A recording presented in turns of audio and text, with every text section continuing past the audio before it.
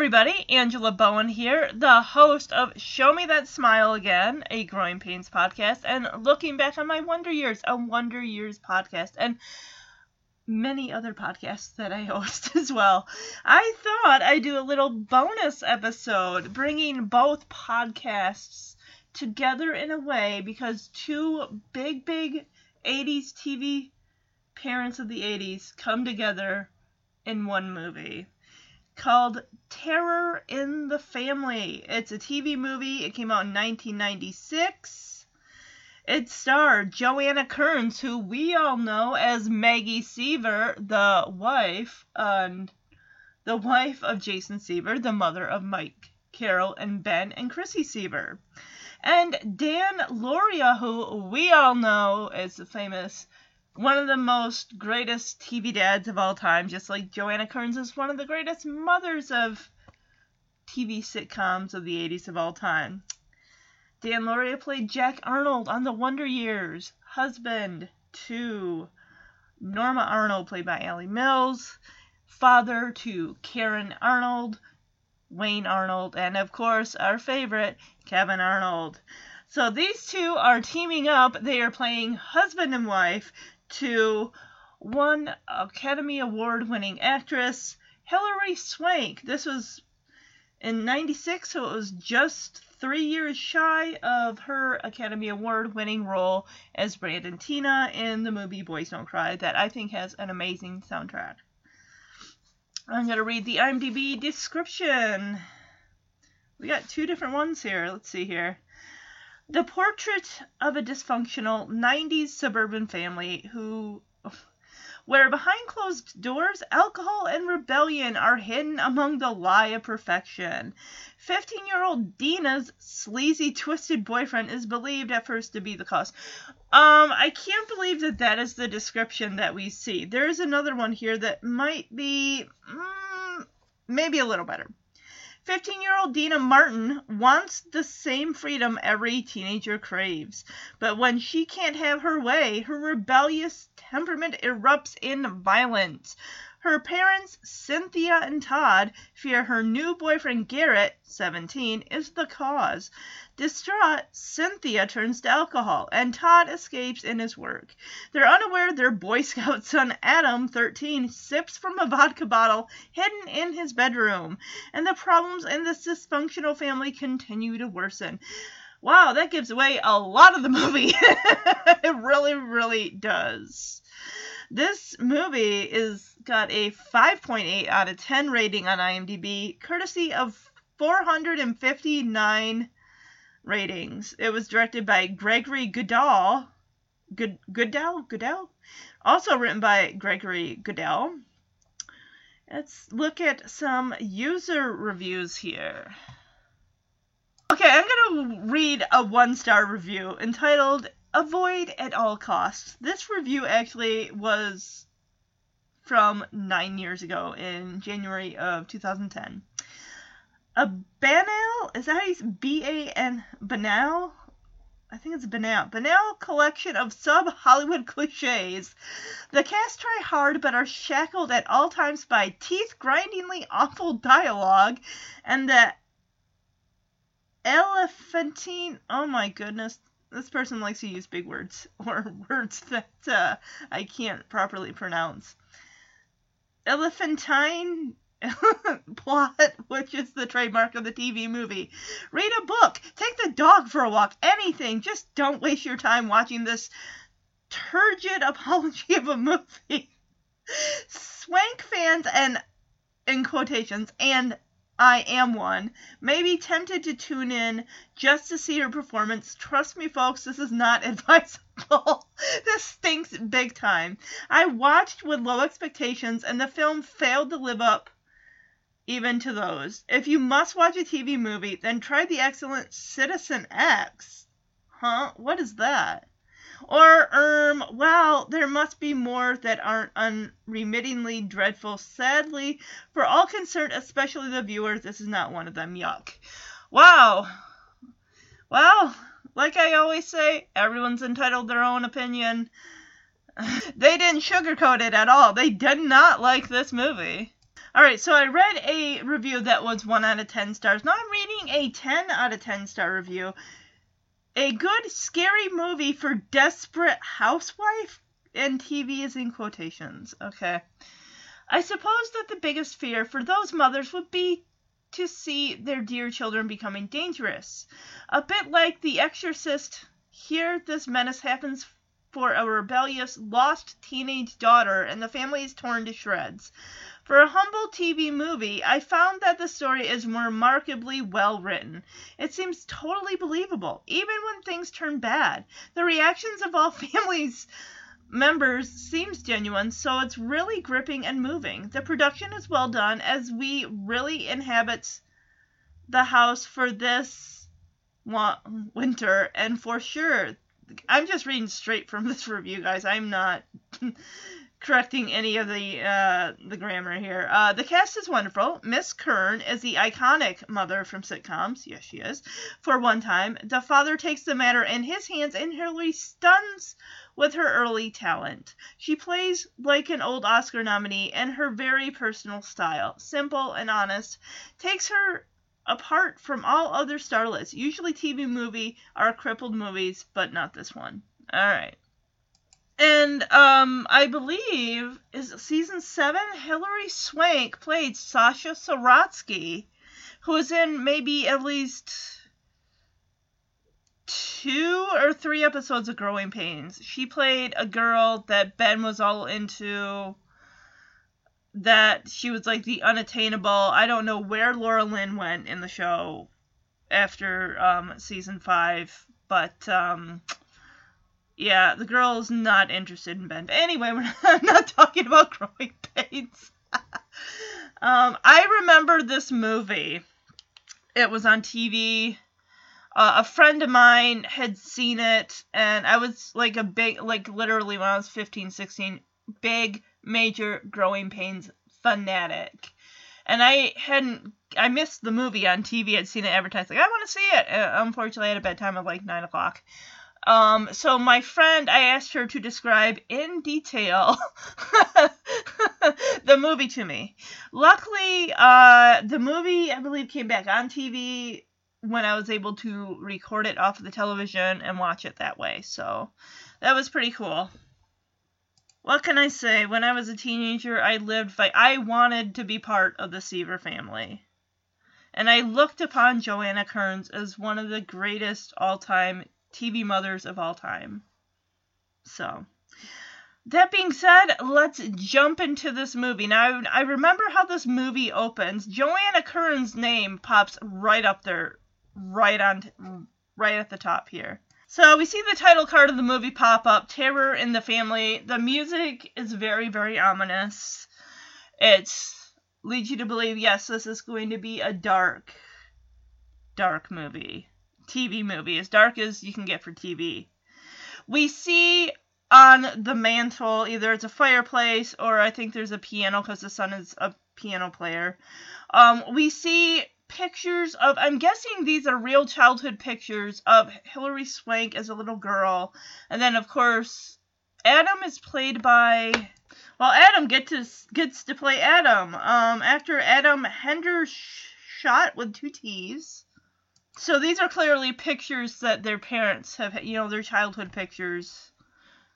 Oh, here's some trivia. Actor Ryan Moritzen, who the heck did he play?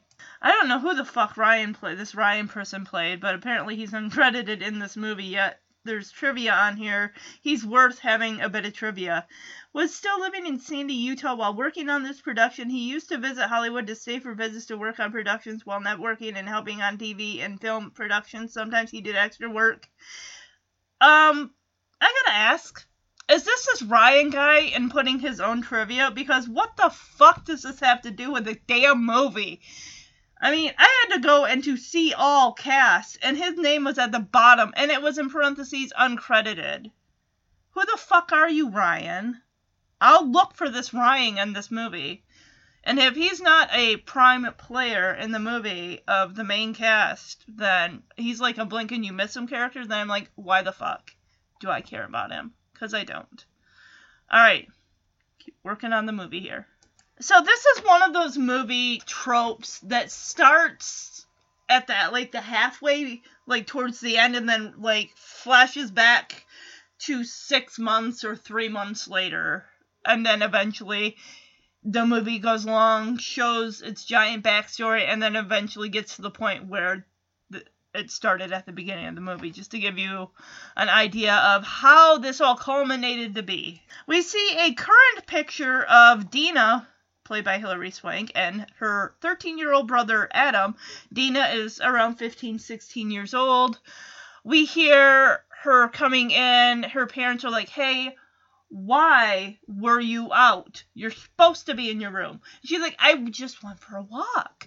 And her dad's like, you went for a walk? Really? At 2 a.m, you went for a walk? And she's like, well, I've been in my room all day. Yeah, I've been locked up in my room. And then her dad adds, like, well, I'll nail the damn door shut. You'll be locked in your room. You haven't been locked in your room, but I will nail the damn door shut. And you will really be locked in your room. You won't be going anywhere. So we cut to the mirror as we hear, put that down, put that down. We hear something shatter that mirror as we see Joanna Kerns. Her hair is just disheveled, and she's wearing her robe. Her and her husband were probably in bed. They got woken up by Dina coming home at 2 a.m. And so, looks like some big confrontation is going to happen. Okay, I gotta agree with the review. The dialogue already is really fucking hokey as hell. And they're like, put that down, and her mother gets slapped, and she screams, get out or I'll kill you. Oh, just like that. It's like, that is weak. Girl, you are 3 years away from starring in Boys Don't Cry and getting an Academy Award. Show your stuff. I want to see your acting. Maybe it'll get a little better. I haven't seen this in quite a while, but... And even her brother's yelling at her like, what are you doing? As Dina grabs a knife to threaten her parents. So another movie that I've seen similar to this, you can actually watch it on Amazon Prime. It's called Dangerous Child, came out in 2001, has Delta Burke, and Ryan Merriman plays her son, Jack. She is a divorced mother, faces the bitter irony of being suspected of child abuse, when in fact, her own teenage son is taking verbal and physical swipes at her. Alright, I'm not covering that movie, because that movie is just as fucking bad. I'm not saying this movie is garbage. It's decent. I'd give it probably a 6 out of 10, but we'll wait till I cover the whole movie. So we see her younger brother on the phone saying, hey, he called the cops, my mom's bleeding, more really cruddy dialogue. It's not good. I want to play just a smidge. I want to play a smidge so you can hear. It's really bad.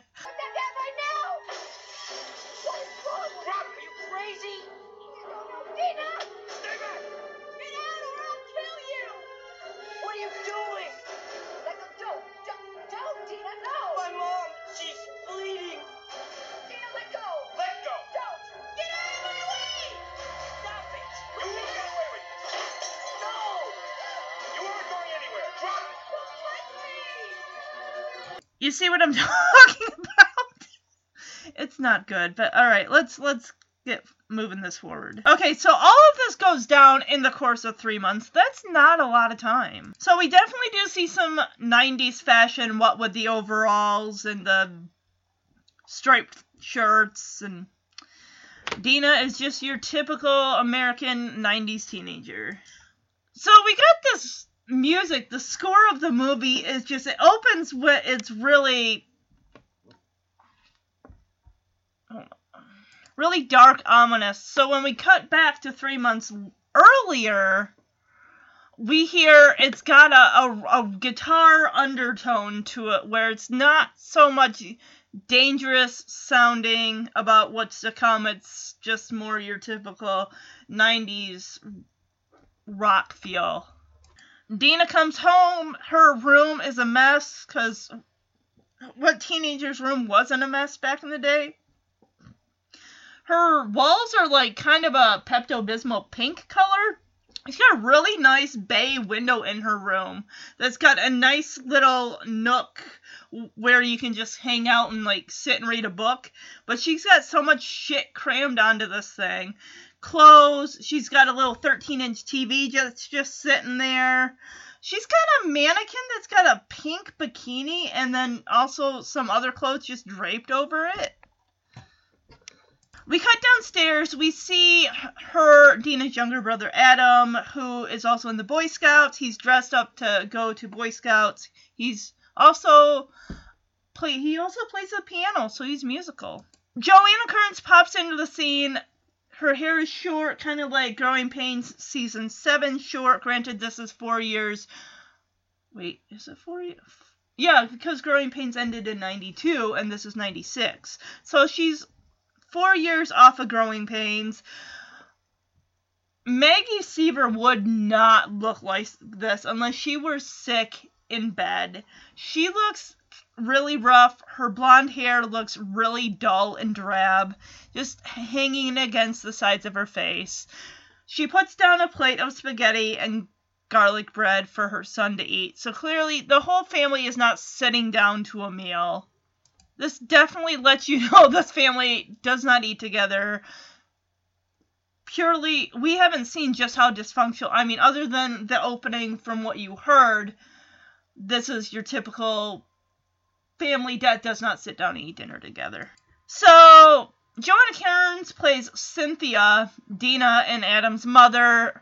She kind of hangs out in the doorway, leaning against the frame there, and just watching her son, who immediately stops, looks at his mom like, Mom, I can't play if you watch me.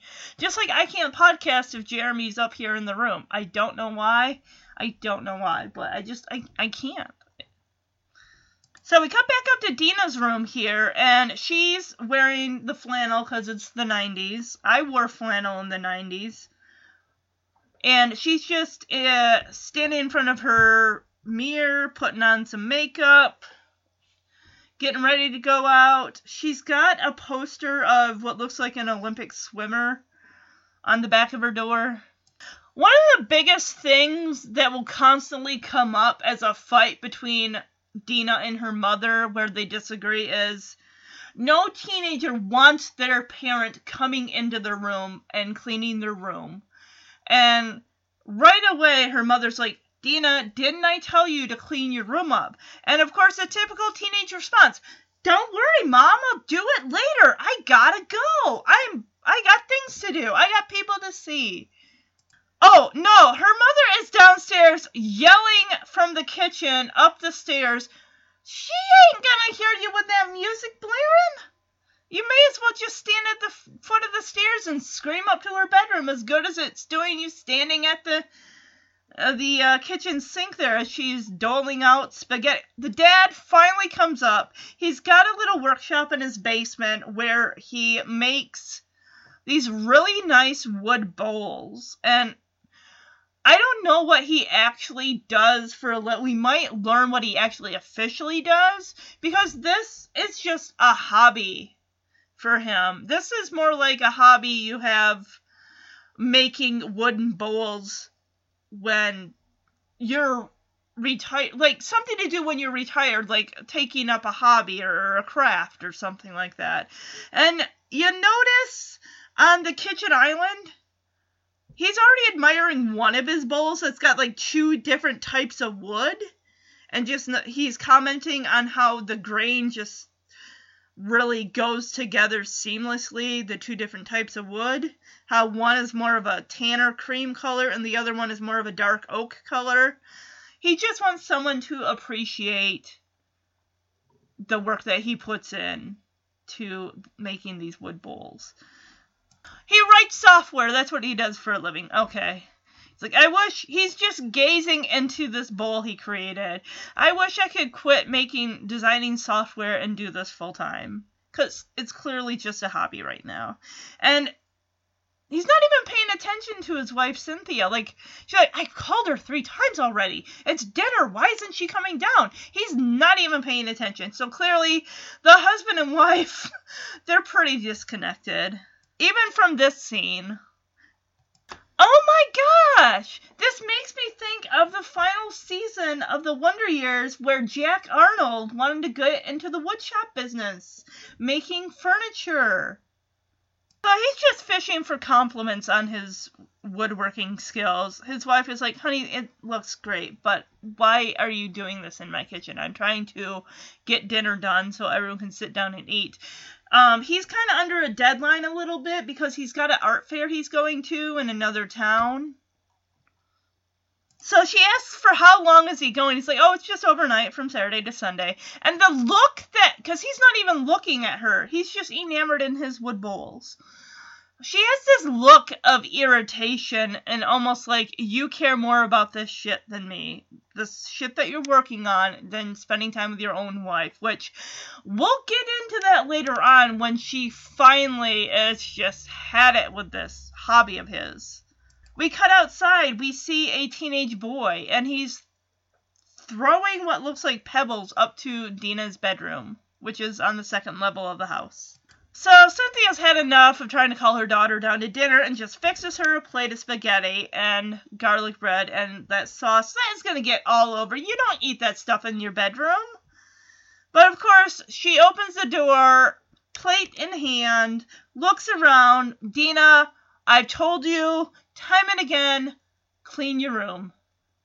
So Dina is clearly a very busy girl because she said, I'm going out, and her mother's like, but you just got home, and Dina tells her, I've been home for an hour.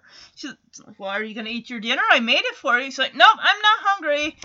And of course, her mother says, I told you, we had an agreement. If you kept your room clean, I would not go in it. So, and apparently Dina is on the swim team as well. So, little bits here. We're getting little bitlets of info about these characters' backstories. Okay, now that it's darker and in the evening time, at first I thought maybe in the daylight it's like kind of a pinkish, painted walls, but now it almost looks like a burgundy red color, which I would love to have red walls, but Jeremy's not into that. Apparently Dina's such in a hurry that she doesn't even turn her music off. She grabs a coat. Bye! I gotta go make up with my boyfriend. Of course, her mother turns it off, and then straightens a picture on her daughter's bureau that says, daughters are special. A daughter fills the heart with a special kind of love. So that's just showing that they don't have the best, closest relationship. Or maybe they did when she was younger. We also see that Dina has also won some awards for her swimming. She's got a couple medals. She's got a trophy. Apparently, she's also a musician. As we cut to someone's basement, her boyfriend's a musician, and she is one of the singers in the band. So I gotta say, music absolutely sucks major ass. You're not gonna go anywhere in the music industry. Don't even try. I mean, when your own instruments overpower your singing voice, it's not good. No one wants you I'd rather hear the instruments than hear your voice, because it really is not that what they sing is not good. Now we cut back to the parents' house, or the Martin family house. So Cynthia is kind of bitching to Todd, her husband, about the fact that Dina's going out every single night. She's not doing the dishes. She's not cleaning her room. The simplest things I ask, she doesn't do. And Todd is still just rubbing a cloth along the inside of that beautiful wood bowl that he created. Like, honey, she's never done the dishes. What do you think of this bowl? I want your real constructive criticism. What do you think? Like, enough with the bowls already. Wow, yeah, this is their first teenager. They have another kid that eventually... When kids hit that age, to be right around Dina's age of 15, your kid isn't going to be a sweet little 8-year-old child who wants to hang on your arm all the time and tell you all their problems. I don't even have kids, but I was that teenager that hung out in my room all the time and barely went out to do anything except to just hang out in my room and watch television. So Adam from the other room shouts at his mom like, hey, can you give me a ride? I'm late for my Boy Scout meeting. Dang it, Mom, why aren't you on top of everything? Apparently you want to... We cut to the car, and she's like, oh, your dad's going to Wenatchee this weekend. I really thought maybe you and I could, like, go out to eat, take in a movie. She really stresses, I want family time with my family, because I'm not getting enough of it. Or any of it. She's not getting anything that she wants from time with her daughter, so now she's switching to her son. I gotta say, Joanna Kerns, you rock that brown leather jacket like a boss.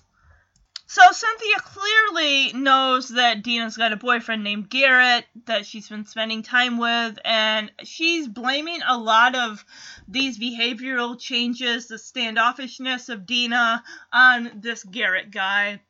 And Adam feeds her a line that has been programmed into him via his sister about what Garrett is like, even though he's not on the honor roll. I'm going to say that right now. We've seen him. He is just your run-of-the-mill hoodlum, I guess. This guy's got no good qualities, which we'll see later. No good qualities. But before Adam goes into detail about what this Garrett looks like, Cynthia is so ready to, like, I'm going to follow her and see what this guy looks like. Like, great, so now you're snooping and spying on your child, on your daughter. So Adam says, Mom, I know what he looks like. He's a senior. And she's like, oh, well, that would mean he's like, what, 17? He's like, yeah. And she says, well, why doesn't he ever come to the door? And we get this line that I've heard in so many movies in the 90s. Mom, it's the 90s. No one does that anymore. No one in the 2000s movies says, Mom, it's the early aughts. No one does that anymore. So we cut to Dina full-on face-sucking her boyfriend with the undertone of the rock music playing. We cut back to the Martin house. Cynthia decides to go downstairs. That guy has got like a bunch of bowls all set up in odd places.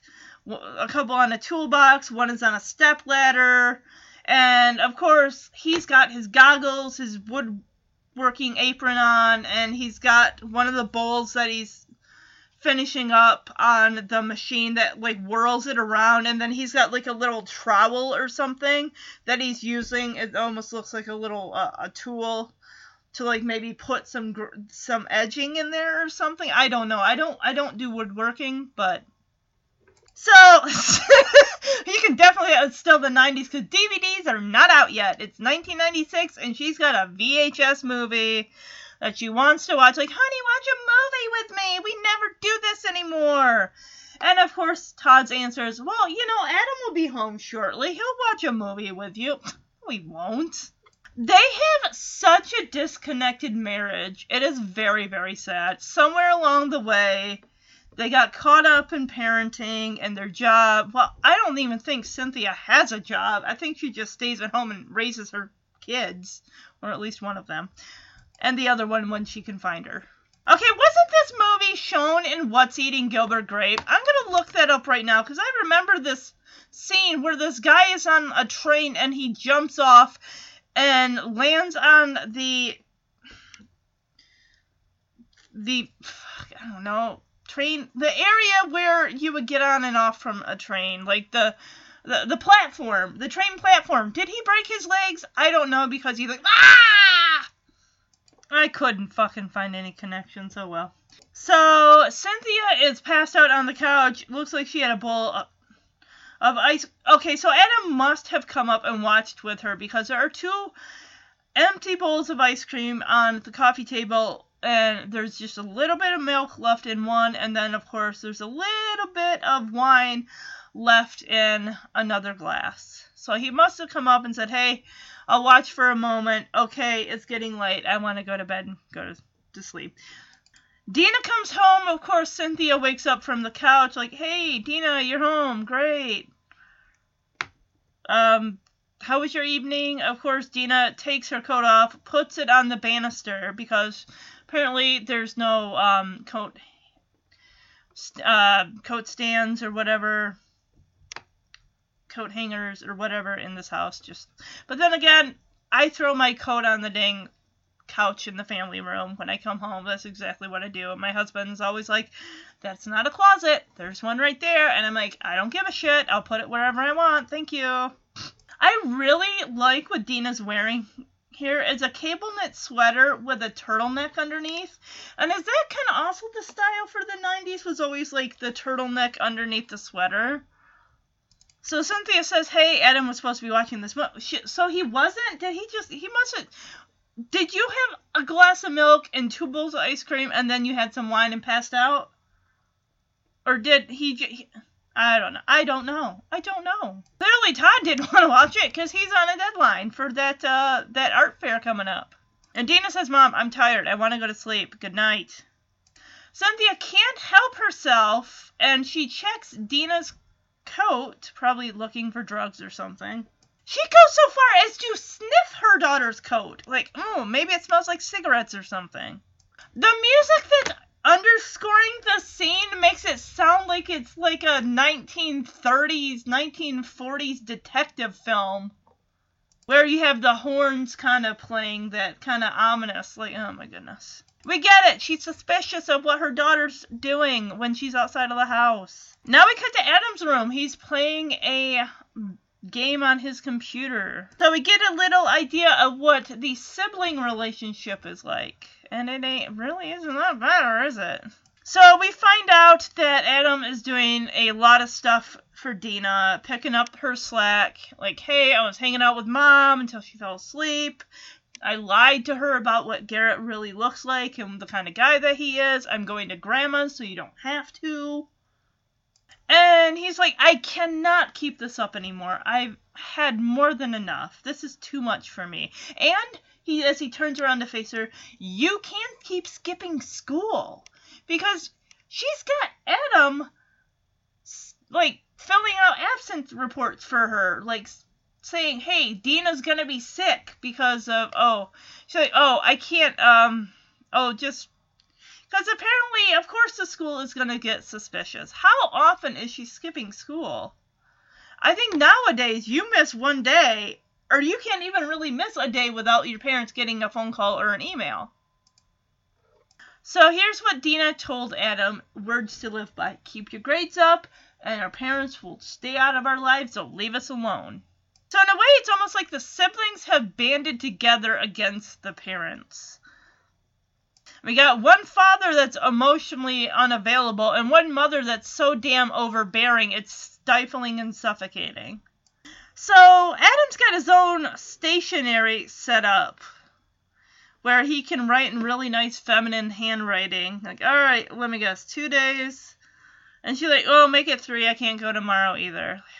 Fucking hell. Now it looks like the weekend, and Cynthia is doing her mother's laundry. And Adam, of course, is going with her to help out. So here we are provided a smidge of a backstory as to, we know that Cynthia is an alcoholic. She likes her wine. We're going to see more of that as the movie progresses. But we kind of see the root cause of her alcohol consumption. She does not have the best relationship with her mother or her sister that we'll meet later on. So I'm guessing that maybe she's being so overbearing with her own child is because maybe her mother was just maybe physically and emotionally abusive and distant. So she's over-parenting a bit too much. You know, the type of parent that, like, I'm not going to be like that with my kid. It's going to be different. We're going to have a great relationship. Have no secrets between us. None of them. We're going to be so close. So this is an apartment, I'm guessing, because it's a really nice area. And it's got, like, a parking meter there, too. Okay, so it is an apartment complex. Gotcha. It's a nice place for a senior citizen. So Cynthia's mother is clearly a senior citizen that has trouble getting around. So Cynthia does her mother's laundry. She cleans her apartment for her. So Grandma wants to know why Dina hasn't come to visit her. And Cynthia's like, well, she has her swim team and other things and trying out for the school play. We cut to Adam, who's kind of side-eyeing his mom as in, okay, the lies have taken, so good. There's no way in hell is that girl trying out for the school play. My ass. She might be musically inclined when it comes to being in her boyfriend's grunge band, but that is about it. Well, definitely alcoholism does run in the family as we see a giant bottle of maybe Pop-Off right next to the grandma who's got one of those. It's not an orange juice glass. It's a full-on pour me a glass of Coke or something because I need a tall glass. Now we find out about Cynthia's sister Judith, who got a boyfriend at 14, and she was hardly ever home. Wow, these family patterns, a lot of puzzle pieces are being connected here. So, the grandma apparently has hard feelings for her other daughter Judith, who apparently ran off for 6 months, disappeared, and she's like, I still say she got an abortion. Like, oh my goodness. And Cynthia's like, well, I can't even keep Dina in the house nowadays. She won't listen to me. And of course, Grandma has to throw in, her 2 cents. Like, you're weak, that's your problem. You don't know how to discipline your kids. Oh no, she says you pamper your kids, have to pamper them. So Grandma gets up, and right behind Cynthia, who's busily folding her mother's laundry, says, get upstairs and clean your room! And she says, if that doesn't work, then a well-placed open hand. Whack! Right in front of Cynthia's face, for emphasis. Like, my God! I don't condone physical abuse with my kids. I don't. And clearly Cynthia is well too familiar with that hand. Has probably been slapped across her face many times. They keep cutting back to Adam, who's like, good grief. No wonder I don't want to come and see Grandma. I understand why Dina doesn't want to either. Now we cut to Garrett's basement bedroom, and clearly he and Dina have been getting their sex on because he's shirtless, strumming his guitar. She sits up, says, hey, I gotta get home. And he's like, what for? It's not even 5 o'clock. She's like, well, my aunt is coming over, and sometimes she likes to bring me gifts because she's my favorite aunt. She's always been good to me. Now we cut back to the Martin house where Cynthia's standing in front of Dina's mirror practicing, yelling at her daughter to get in there and clean your room. Eye roll. And she kind of scoffs at herself like, yeah, this isn't me. I don't talk to my child that way. Or maybe she's scoffing because she's like, Mom was right. Of course I pamper my kids too much. Dina's going to see through this. It will never work. So while Cynthia is in Dina's bedroom, she grabs the yearbook off of the dresser, flips to it. We see Dina's picture, and Dina flips a few pages back, looking for Garrett. And of course, wouldn't you know it, his picture's not there. It's been cut out. So Cynthia's folding Dina's clothes on her bed when Dina comes in. Like, what are you doing in my room? I told you I don't want you in here. And Cynthia's like, you know what? I told you we had a deal. I would stay out of here if you kept it clean. And of course, Dina's like, but I was going to clean it today.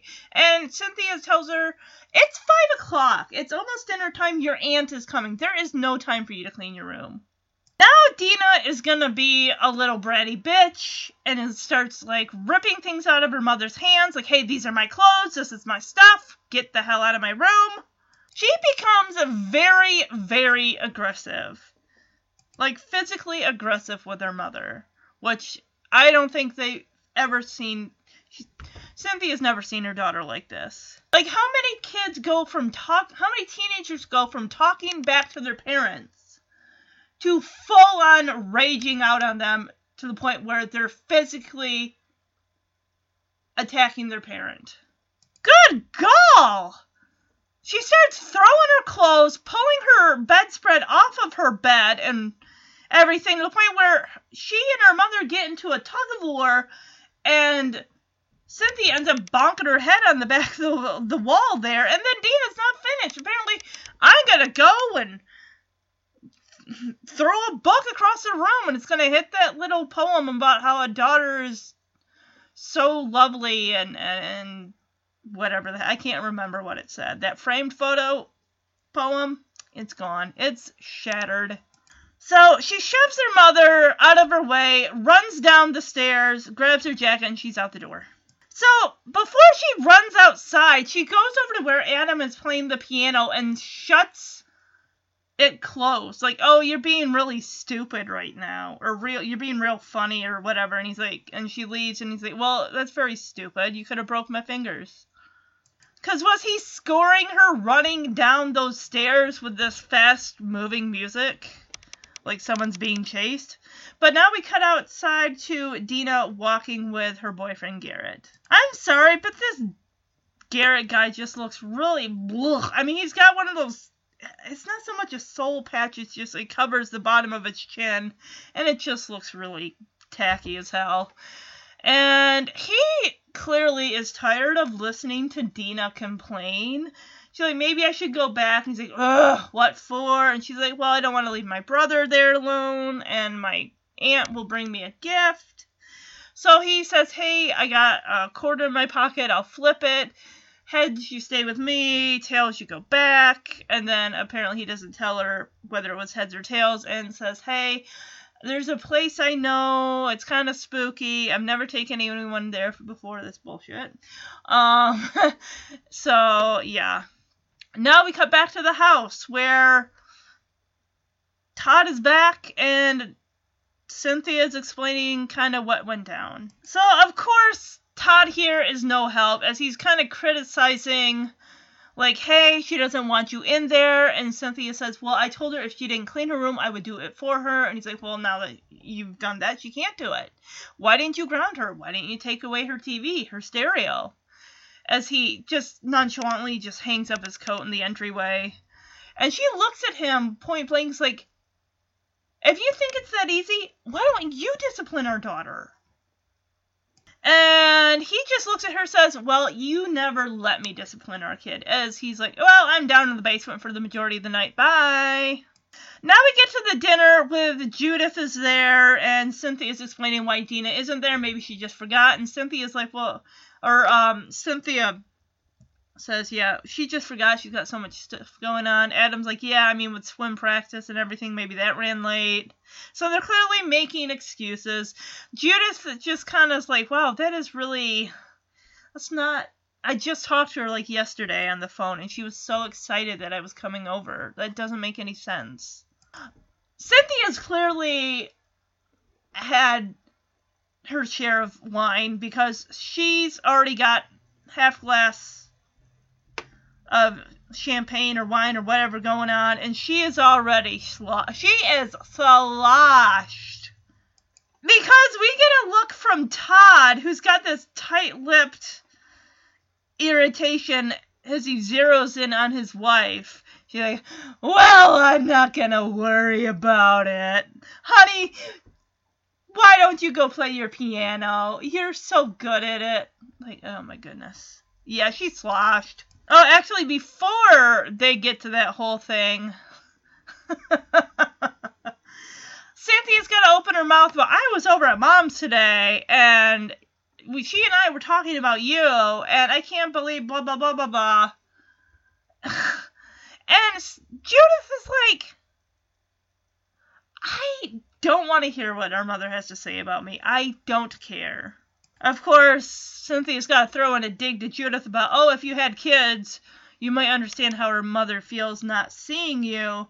And, of course, Judith has spent thousands of dollars in therapy, not having to worry about how her mother feels. Well, there's a smile from Dan Lauria. We don't get that very often, do we? He smiles and says, why don't we see who can go the longest without talking? And, of course, Cynthia's like, great idea, dear. Adam's like, Mom, you lost. And Todd's like, no, you lost, son. Like, this is just So Cynthia gets up from the table, says, Adam, why don't you play that piece you've been working on? And Adam's like, what now? And Cynthia's sloshed, right? She's not going to remember this shit tomorrow. She's like, honey, we'll be a very forgiving audience. Judith, of course, whispers to her nephew, you don't have to if you don't want to. And Todd, of course, is like, maybe just once for your mother, just make her happy. Now we get on Adam's little secret, is he is got a pint of vodka in one of his bottom drawers. So he's got a drinking problem too. Great, this family is fucked up majorly. They all need major therapy. I just took a nip of that stuff, but he is on a roll on that piano. So it's funny, this actor, Adam, what's-his-yap, has to pretend to be drunk. Like, come on, one more, I'm on a roll. But there's no real, he's not really that drunk. He's just kind of tipsy. I mean, if he could still play the music and not slip up, then he's not that far gone. Where Cynthia's like, okay, honey, you can play another song for me, as her cardigan is starting to slip off her shoulder, and you see her undershirt strap is showing, clearly is emphasizing, Mom is really fucking drunk. So we cut to this roller coaster that I don't know if it's abandoned. It might be, because Garrett's been there before, as they both climb up there, and then they start making out. They probably have sex up there, for all I know. We cut back to the house. Dina comes home, Dad talks to her, says, hey, what you been up to? And Dina's like, I've just been out. And he's like, well, your mom's upstairs, she wants to speak to you. Dina, of course, is she freaked? Is she really mad? And, Todd's just like, well, she's not mad. She just wants some reassurance that everything's all right between you two. She's had a few, so, yeah. I don't think she'll need that much nudging or convincing that everything's fine. She's watching an old movie. She may want you to finish with her, so just do that. She is really worked up over these old-ass movies. It's almost like she's searching for something that she and her husband might have had way back before they had kids. Like, oh, my husband never looks at me this way. Gosh, it's been so long. So, Cynthia's doing a hell of a poor job at making small talk about, oh, you were out with Garrett, huh? Dina's like, uh-huh. Yeah, he must be a hell of a guy. When are we going to meet him? Dina's like, I don't know. And then her mom starts in about the first time that some guy stuck his tongue in her mouth. I didn't know why. Your boyfriend must be a hell of a kisser. When a boy stuck his tongue in my mouth, I had no idea. I don't know why he wanted me to open my mouth. TMI! You're trying to bond with your kid? I don't think this is the way. You're not girlfriends you're not close.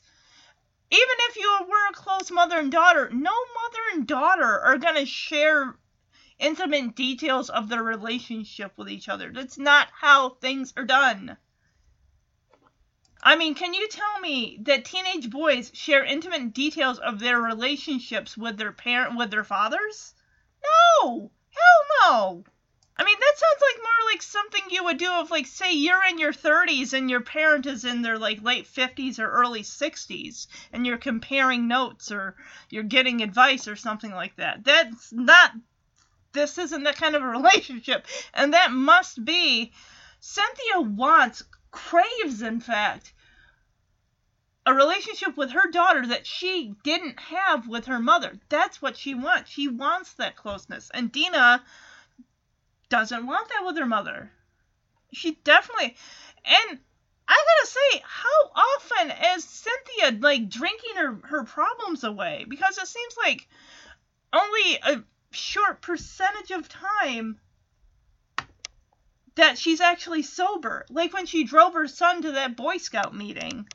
She's still drinking! Is that the same amount of alcohol that she had in Denton? No, she finished that a while ago. She is still drinking. Yeah, like I said, she's asking Dina if her boyfriend is a good kisser. What the fuck?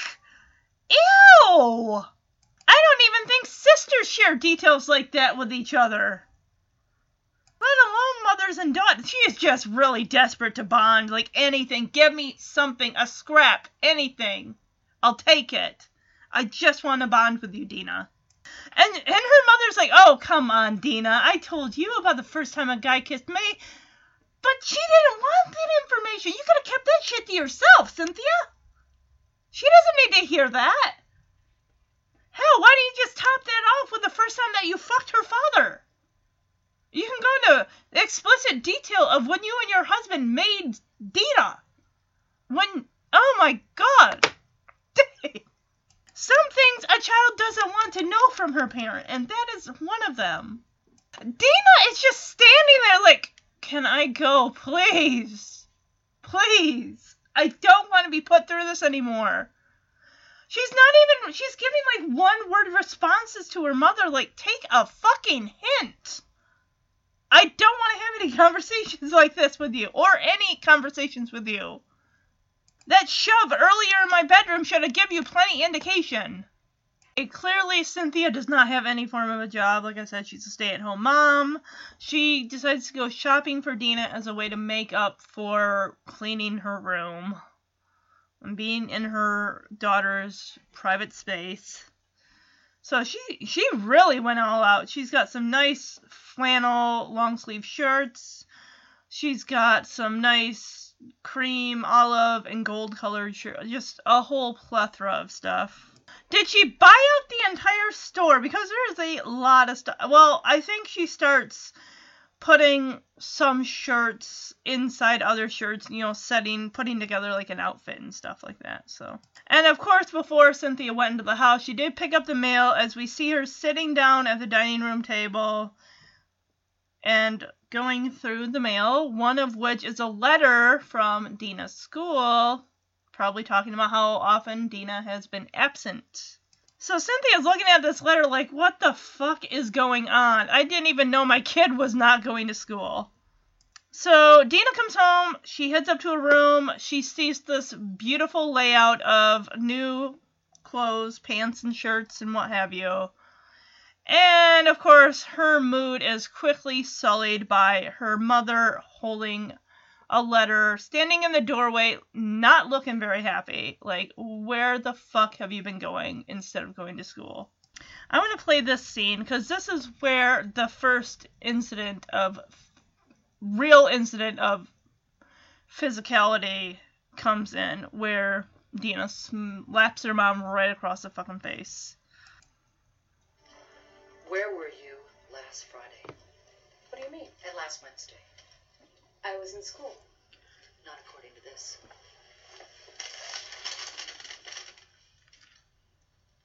This is crazy. I was in school. I called Mr. Pillman.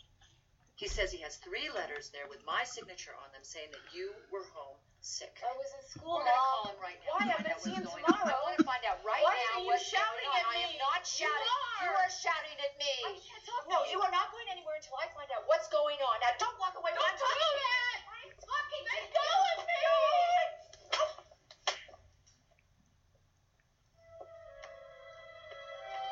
Yep, apparently Adam has not been found out, but his letters that were supposedly written in his mother's handwriting have been, because Dina missed last Friday, last Wednesday. What's going on, Dina? Why are you not in school? You should be in school. And of course, Dina gets defensive. Mom, why are you shouting at me? And Cynthia's like, I'm not shouting at you. I'm just trying to find out what is going on. And Cynthia uses her mom's tactic with a hand like, no, you are not going anywhere until I find out what's going on. Dina gets angry, tries to leave, and ends up slapping her mother across the face, not once, but twice. And then she runs up. She slaps her mom hard enough to split her lip. That is some serious. And Adam even sees this commotion going on right outside his bedroom door. Dina races out of the house. Cynthia calls after her, running out onto the porch as Dina flees across the street. And this poor guy that's just walking his dog down the sidewalk is like, what in the fuck? I'm just trying to walk my dog. And I see domestic dispute here. It isn't until Cynthia gets inside, touches her bottom lip with her finger, pulls her finger away, notices that she's bleeding. Yeah. So Dina's talking with Garrett about the situation, how she ran out and everything. She's afraid to go home. Her mom's just going to drink some wine and everything. They'll both say they're sorry. And Garrett's like, sorry for what? Why would she apologize? I mean, you hit her. And she's like, well, that's just how my mom is. You know, I'm worried about that letter from school. Garrett, of course, he is a very disturbing guy. He's like, well, we could always burn the school down and destroy the evidence. Like, what the fuck? What? So Dina reveals that, and she feels really bad as soon as it comes out of her mouth. Like, I'm going to regret saying this, but I liked it. I actually like that I hit her. She likes the shifting in power where she feels that she's got the control now and she can do whatever the heck she wants, and her parents are just going to completely back down. Of course, Garrett's no help as he's feeding her these things of, oh, well, I mean, she deserved it, right? Excuse, what? We cut back to the house as Todd is cleaning up Cynthia's bloodied lip. So, as Todd is helping clean up Cynthia's wound, he says to her, I do not want anything physical going on in this house. Any physical confrontation of any kind. And, of course, Cynthia backs down right away. She immediately feels guilty. I shouldn't have grabbed her. Yeah, Cynthia's really feeling a lot of guilt here. She didn't mean to hit me. You know, I shouldn't have grabbed her. It's my fault. And Todd stops her right there. And he's like, wait a minute, why should you have to grab her? Is that the only way to keep her from going out? And Cynthia, of course, is blaming all of this on Garrett, the boyfriend. How ever since Dina's been with this boyfriend, she's been acting out and being unresponsive and just, she's being a teenager, but there's a fine line that as a teenager that you don't cross. And just because your parent says you can't go out does not give you the right to slap them or hit them or anything. And vice versa with the parent. As the parent, you do not have the right to hit your kid because you don't agree with the person that they're seeing or the way that they're acting. There is always another way to handle things. So now Cynthia and Todd kind of get into an argument about Cynthia's blaming all of this on Garrett. Like, ever since she met him, the rules have been going right out the window. And Todd even says, he's like, wait, what rules? Dina never had any rules. You've been so lax about disciplining her and just letting her come and go whenever she wants. And he even said at one point, well, she says, why don't you punish her if you think it's so easy? And he comes along, he does tell her, you never let me do the disciplining. So clearly, Cynthia and Todd are not a united front when it comes to the disciplinary actions of their child. So Dina comes in, and Cynthia and Todd stop their argument, and Todd goes to Dina and says, now, I'm sure you didn't do this on purpose, but when I bump into someone on the street, the least I can do is say I'm sorry. Of course, Dina apologizes. Cynthia's like, I'm sorry I grabbed you. And there's no repercussions. Todd just leaves. He probably goes down to the basement to work on his wooden bowls. I mean, if I were Todd, I would have said straight out, this does not happen again. You will never lay a hand on either one of us. And I would have grounded her. I would have said, I hope you enjoyed that little bit of freedom because you are indefinitely grounded. So it seems pretty much that all is forgiven between Dina and her mother as Dina sits down and just tells her mother, I'm sorry I skipped school. I won't do it again. And Cynthia's like, where do you go when you skip school? And apparently this place, the Avenue, I don't know what that is, a cement hole somewhere. And Cynthia's like, do you go there with Garrett? And Dina's like, well, no, I usually go there by myself. And Cynthia sits down next to Dina, takes her in her arms. And Dina, of course, apologizes, like, I'm sorry, Mom, it'll never happen again. Well, there's the first red flag, because once. She, like she said, she enjoyed that having that power over her mother. So how can you really be sure that that won't happen again? We know it will happen again. So Dina tells her mom, I need your help, Mom. Of course, Cynthia's like, anything for you, babe. My girl, my little baby girl. And Dina's like, Mom, can you please tell the principal that you wrote those letters? Oh, come on.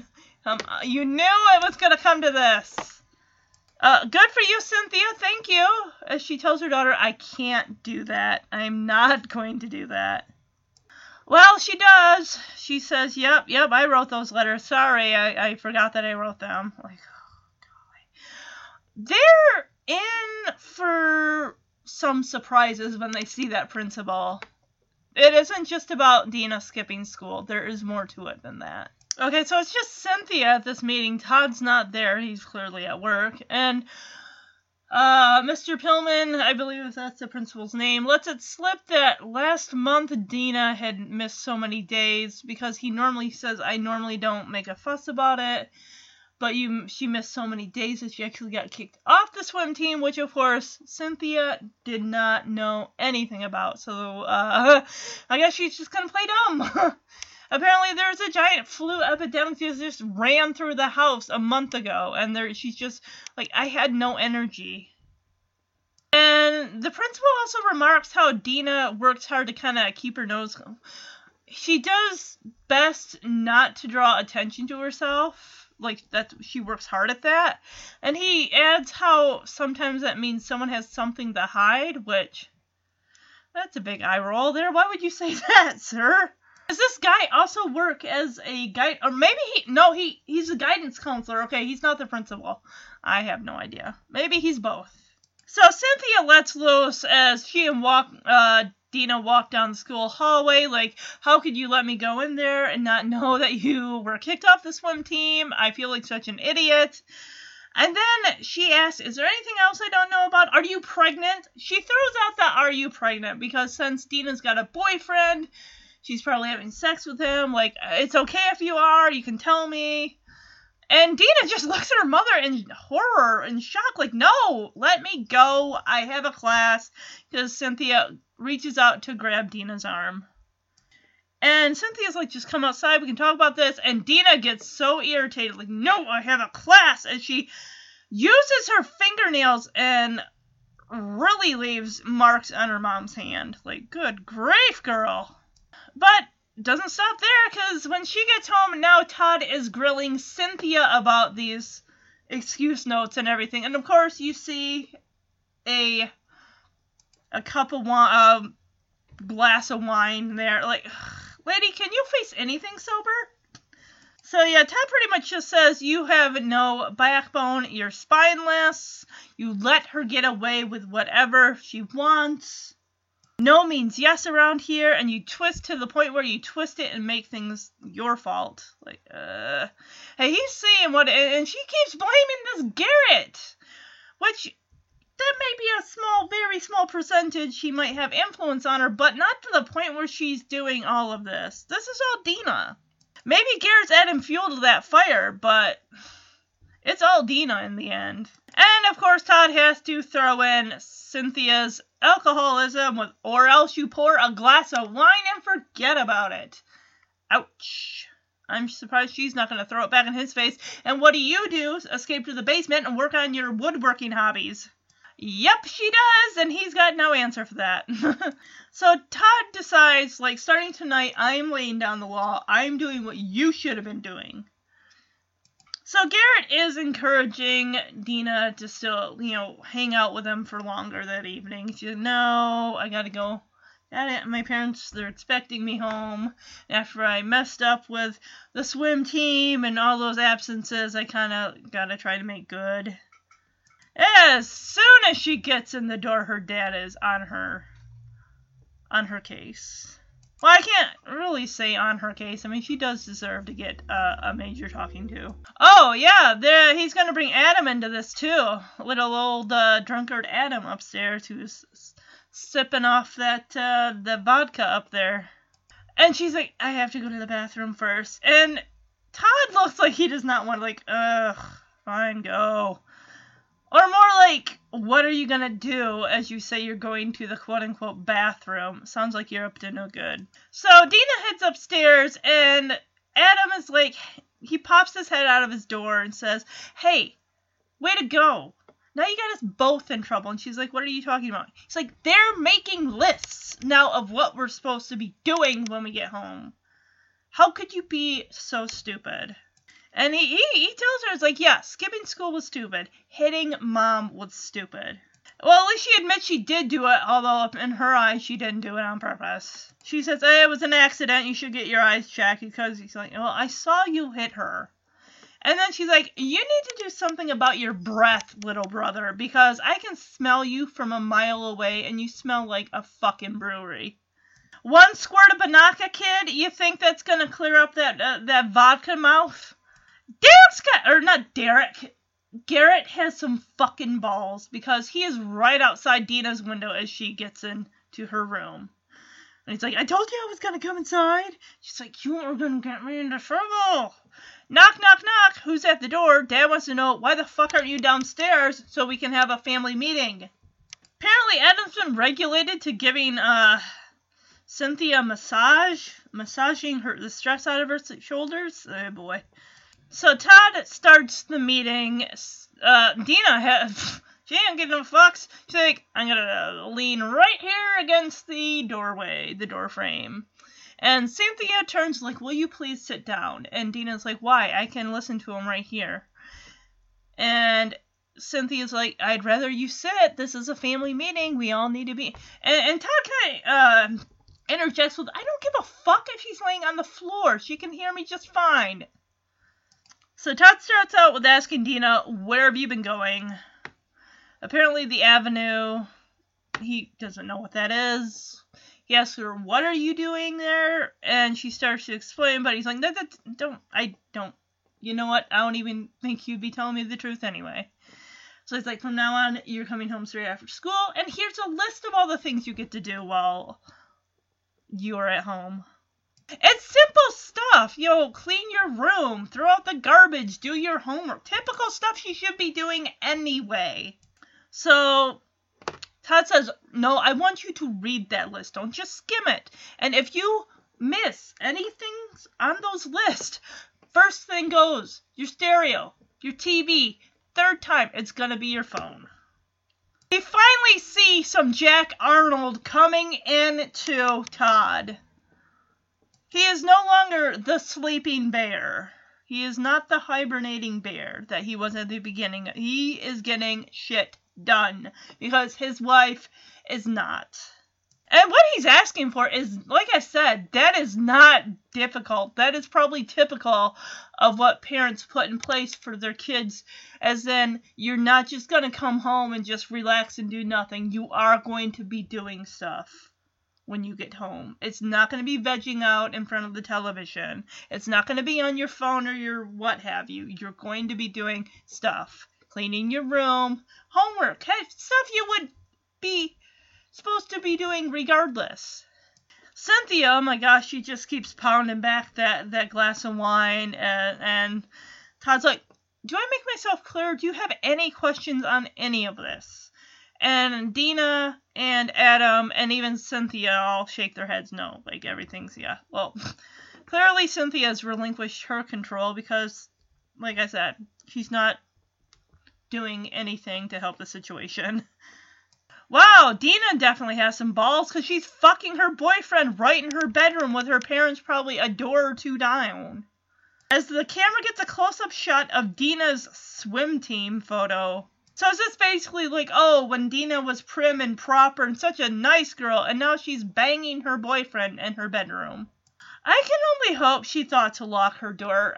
When I saw this on TV, it was on Fox. This is really, it's pretty risque. I mean, even 90210, which I think was still on the air at the time, were they this risque that were showing people actually having sex in bed? Because that's what she's doing with her boyfriend, and that's what they're showing. Him on top of her, them under the covers, no clothes. You don't see any private parts of any kind, but still. it doesn't leave much to the imagination of what they're doing. God, I hope she locked her door, because her mother is coming right up those stairs. So, Todd is really stepping up his game here. He is homeschool. Dina made all of her classes. He was able to get all of her missing assignments, so that way he can get her back on track. As Cynthia's outside, this has got to be springtime then? Because she's sweeping the porch off. He even found out stuff about Garrett, and Cynthia's like, great, well, you can talk to her about it when she gets home. And Todd is surprised. He's surprised. He's like, she's not home yet? Cynthia turns and looks at him like, are you a fucking idiot? Did you think that she was going to just change magically overnight because you gave her a list of stuff to do? So Todd's like, did she call? And Cynthia's like, no, but I can guarantee you I know who she's with. As in, it's almost like she's still saying it's Garrett's fault. He is the one who is making Dina become who she is. You're always saying, don't upset Mom. I thought if I told her the truth, she'd be upset. So, Todd decides to have it out with Adam. He goes for more information about Garrett.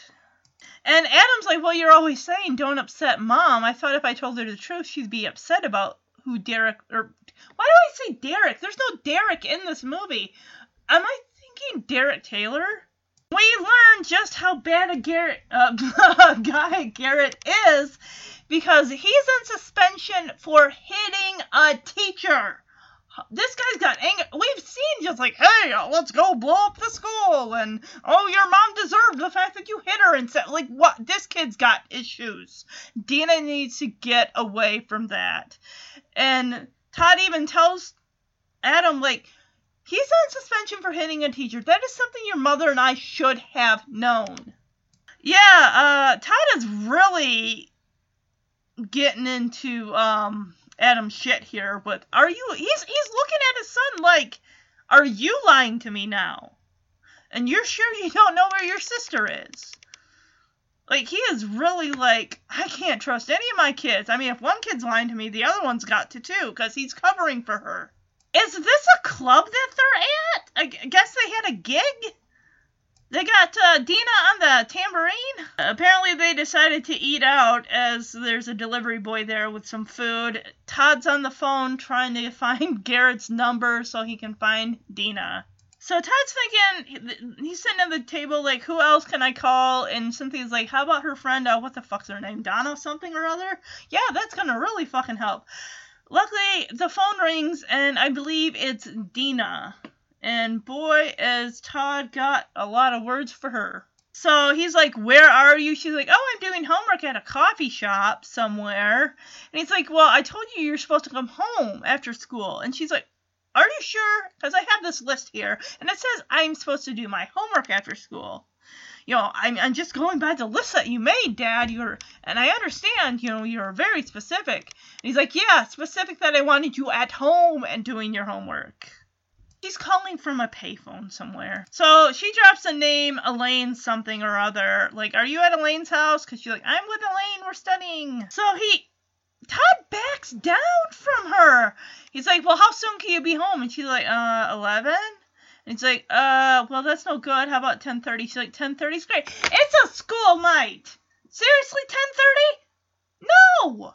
I don't give a shit. She's 15. She does not need to be staying out till 10:30 at night. I'm not even a parent, and I would say definitely not staying out till 10:30 at night. You wouldn't be going out, period, during the school week. Oh, of course, she adds a little cherry on the sundae with, I love you. And of course, he's like, love you too. We surely have not said that to each other in a long, long time, because they're very uncomfortable. Todd gets off the phone like, well, she's at Elaine's house. Cynthia grabs the phone out of his hand. Here, let me call up Elaine here, and I'm going to prove that Dina's full of shit.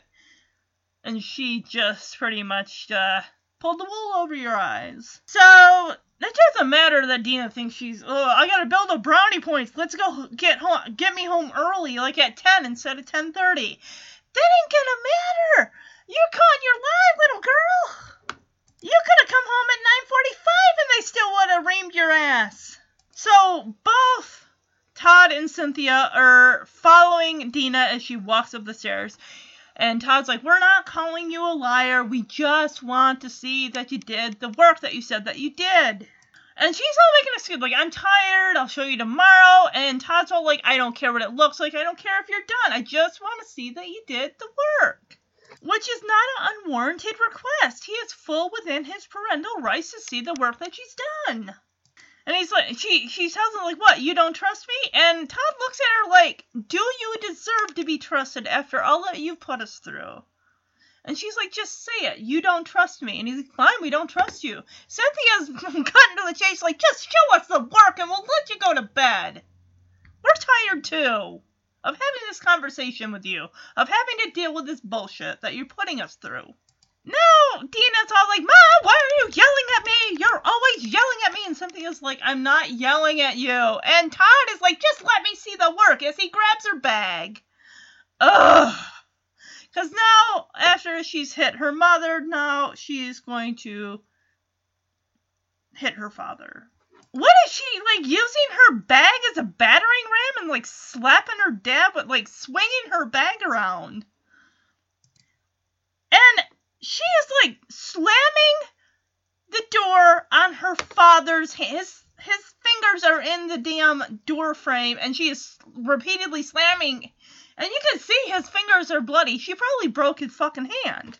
And his fingers. He needs those to do his woodworking things down in the basement.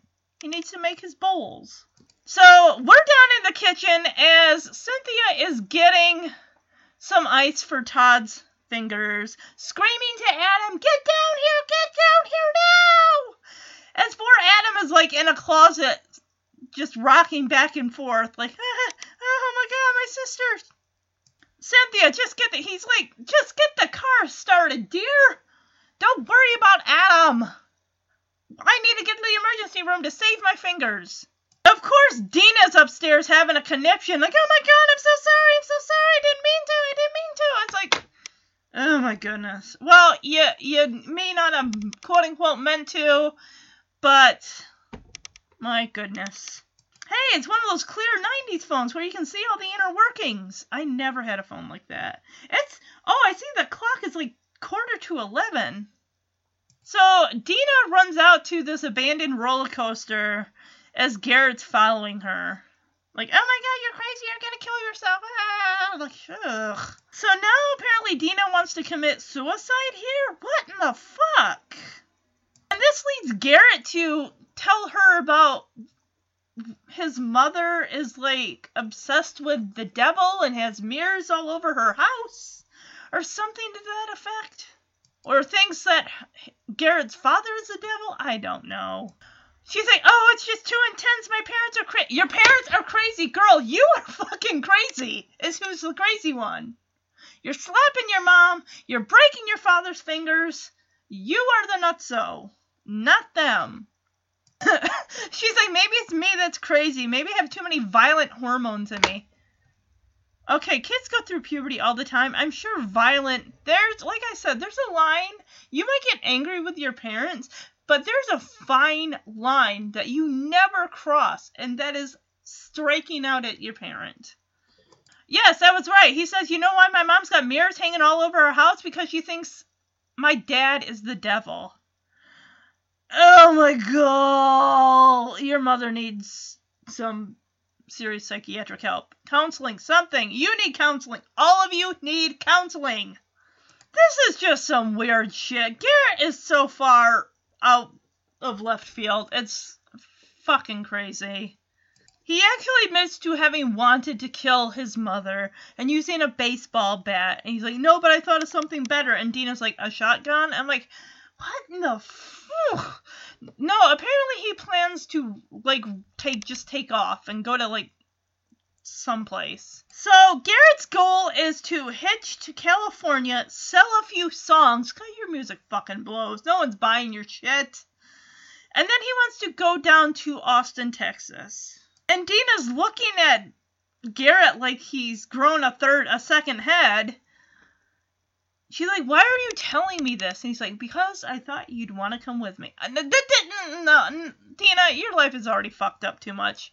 You need to, like, get the fuck away from Garrett. He is bad news. I agree with your parents 100%.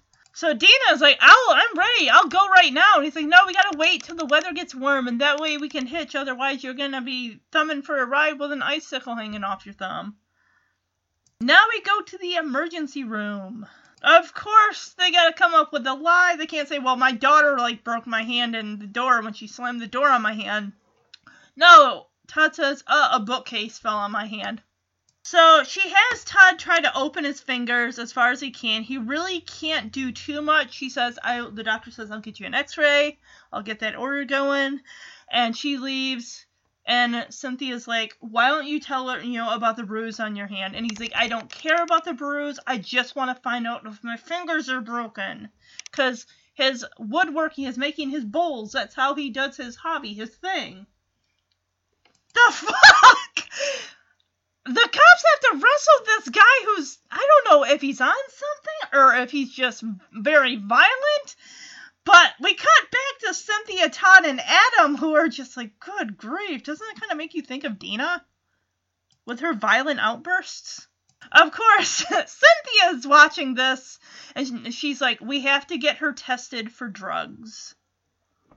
Drugs aren't the problem. I'm full on board with what Cynthia's saying. It's Garrett. It is 100% Garrett.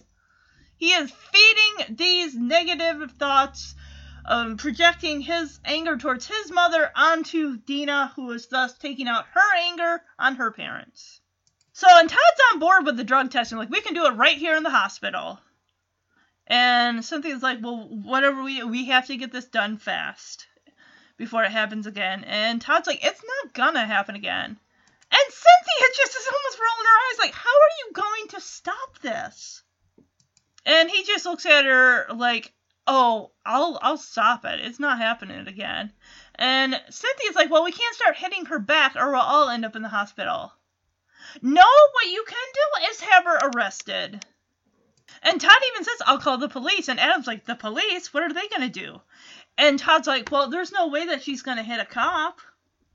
And Todd's like, she's also not going to see this kid Garrett. That is out and over and done with. So now, with a broken hand, they're looking at all of Dina's work, which is mainly all F's and incompletes. And Cynthia's going through her drawers. She found a bag of pot. And she's like, look at this. 15 years old, can you believe it? Of course, they're like, yeah, well, we smoked in college. Yeah, but you weren't 15.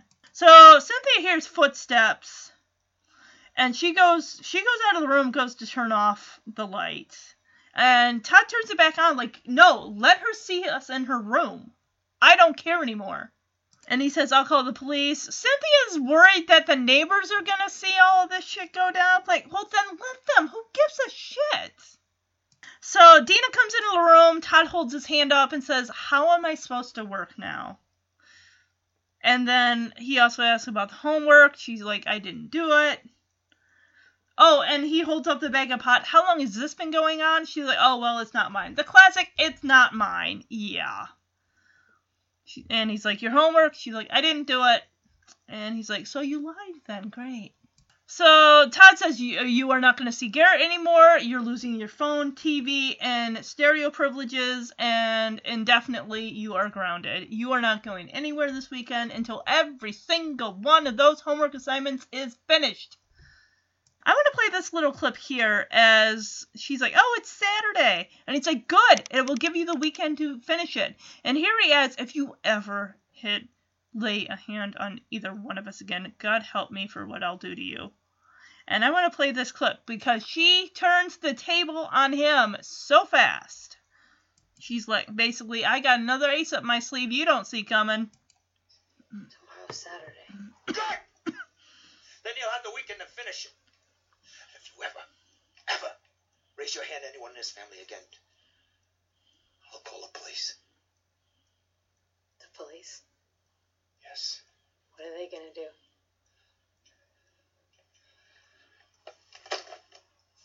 I hope you'll never have to find out. I could could just tell him it was self-defense. Self-defense against what? I could say you tried to attack me. Maybe even tried to rape me. Todd! Who do you think they'd believe? So yeah, Todd says, you try to hit anyone ever in this family again, I will call the police. And Dean's like, the police? What are they gonna do? Exactly. And Dina just pulls the rug out from under Todd and says, well, you know what? I'll just tell the police it was self-defense, that you tried to attack me.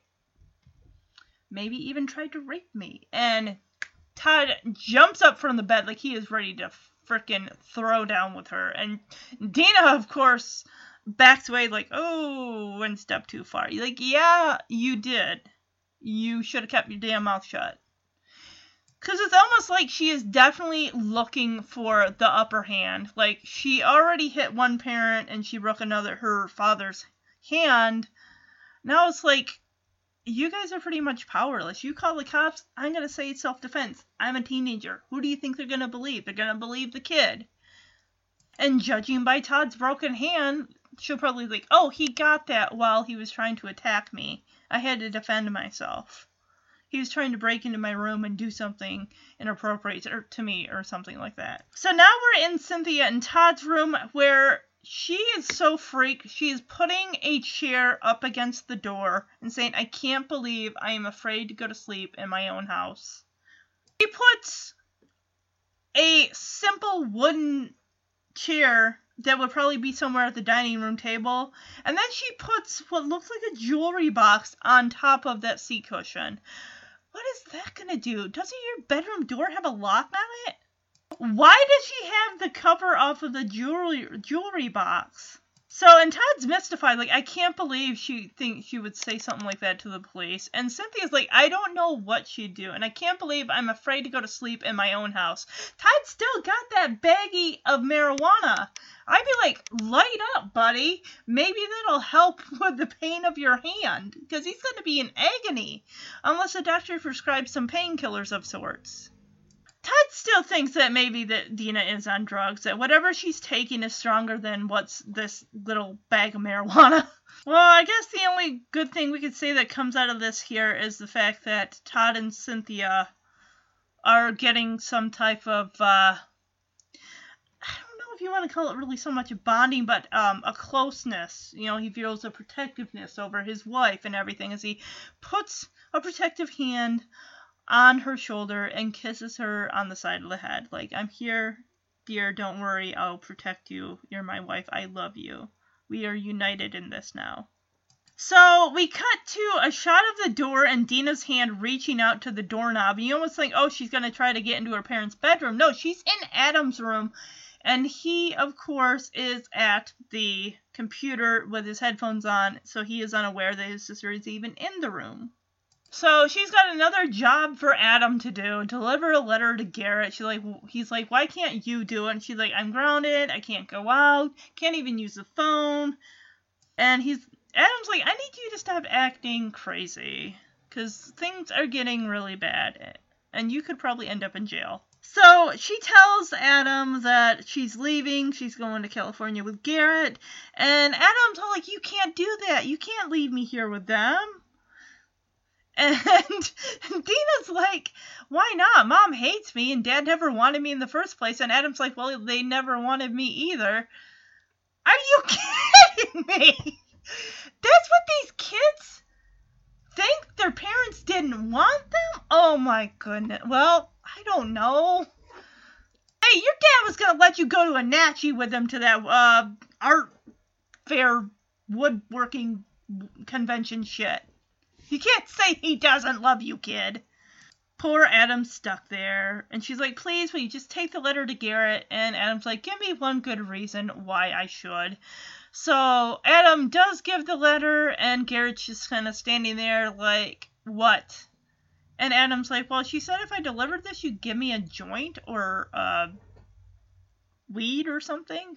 Well, Garrett was right about one thing. There definitely had mirrors all outside his mother's house. So we don't see if he actually does that, because it cuts away to Dina in her room working on her homework. So Dina is completely icing her mother out, who decides to give Dina a snack break with a bowl of popcorn. She's like, hey, you want to watch a movie with me later? Nope. You need any help with your homework? Nope. Do you want me to leave now? Sure. Can you? Okay, Cynthia, I think you need to go. Your daughter clearly does not want to have anything to do with you right now. Okay, she's icing you out. She's not happy with you. I would leave before she gets up and strikes at your face again. So Todd is taking pictures of these bowls that he's made. He's still got his hand bandaged up. Cynthia's come down with the popcorn, says, hey, she's been up there all day. Maybe we can give her one of her privileges back, like her phone, her stereo, or something. Cynthia's like, don't you think we've been a little hard on her? And Todd just looks at her like, look at my hand. It's broken. Tell that to my broken fingers that we were too hard on her. Like, just go away. Damn. Cynthia is ready to cave and throw in the towel. Like, I want my daughter to talk to me. So yeah, Cynthia's like, can we give her back her stereo? And Todd is like, no, I'm not caving. When she gets her work done, and not before, that's when she gets her stereo. We need to stick together as a united front. Straight to the liquor cabinet goes Cynthia, like, I need some booze, cause, ugh. Todd caves! He's like, well, I don't want my wife to drink and think that this is a way to solve her problem. Honey, if you want to give her back her cereal, go for it. Whatever. Cynthia's like, no, honey, you said no. And he's like, well, no, I mean, she has been doing the work, so let's give her back some, just some positive reinforcement. Yeah, Dina made it out of the house, so it looks like eventually we are going to be coming up on where the beginning of the movie, the scene that opened the movie. So apparently Garrett's not outside. She gave the letter to Adam to give to him, so where is he? So she goes to the one place she knows she'll find him, which is that abandoned roller coaster. Garrett shows up with a black eye. He's all worked up. Some piece of shit that his mother brought home was beating on him, and the guy was beating on his mother, so Garrett did the honorable thing of trying to jump in and break it up, and apparently the next thing he knows, both his mom and the guy she brought home are beating the shit out of him. So he's like, that's it. I'm getting out of here, going to California tonight. And she's like, tonight? And he's like, yeah. She's like, all right, give me 20 minutes. I'll get my shit. Of course, when she comes home, parents are up. And they're not happy that she snuck out. That was not part of the deal, Dina. Dad was waiting up. He's sitting there right at the foot of the stairs. Where the fuck you been, girl? He's like, do I have to lock you in your room? And she says, I just went out for a walk. And he's like, at 2 a.m., you went out for a walk. So Cynthia's coming down. She's putting her robe on. Like, you went out for a walk when you're grounded. She's like, but I've been up in my room all day. And Todd's like, you haven't been up in your room all day, but you will be because I'll nail the fucking door shut. Cynthia's like, you're not leaving this house till we get you to a doctor. So they definitely want to do that drug test on her, and so Adam comes down to see what's going on. Shit is gonna escalate like no tomorrow. So Todd is kind of backing Dina into a corner, and she grabs her weapon of choice, which is a landline phone, which she picks up, starts swinging the phone around by the cord as a weapon, and it ends up hitting her mother in the face. Oh no, the way she's swinging that thing, she ended up breaking that mirror. Well, there's 7 years bad luck. And this is where I played in the beginning of the movie just how bad that dialogue is. Like, get away from me! Get away! They're like, put the phone down, Dina! Cynthia! Why the hell would you approach someone who is swinging a damn phone? Seriously? That is begging to get hit in the face, which you did. Get hit in the face. So Dina tries to escape. She has to unlock the door, and Todd grabs her, says, you're not going out there to meet Garrett. She goes and grabs a knife. Damn, she really hit Cynthia with that phone. Cynthia's bleeding from the head. And Adam's screaming at Dina like, what are you doing? Are you crazy? Put down that knife. So apparently he must have called the cops because we hear the sirens in the background as Dina runs up to her bedroom with the knife in hand. There are 4 cop cars outside her window. Holy shit.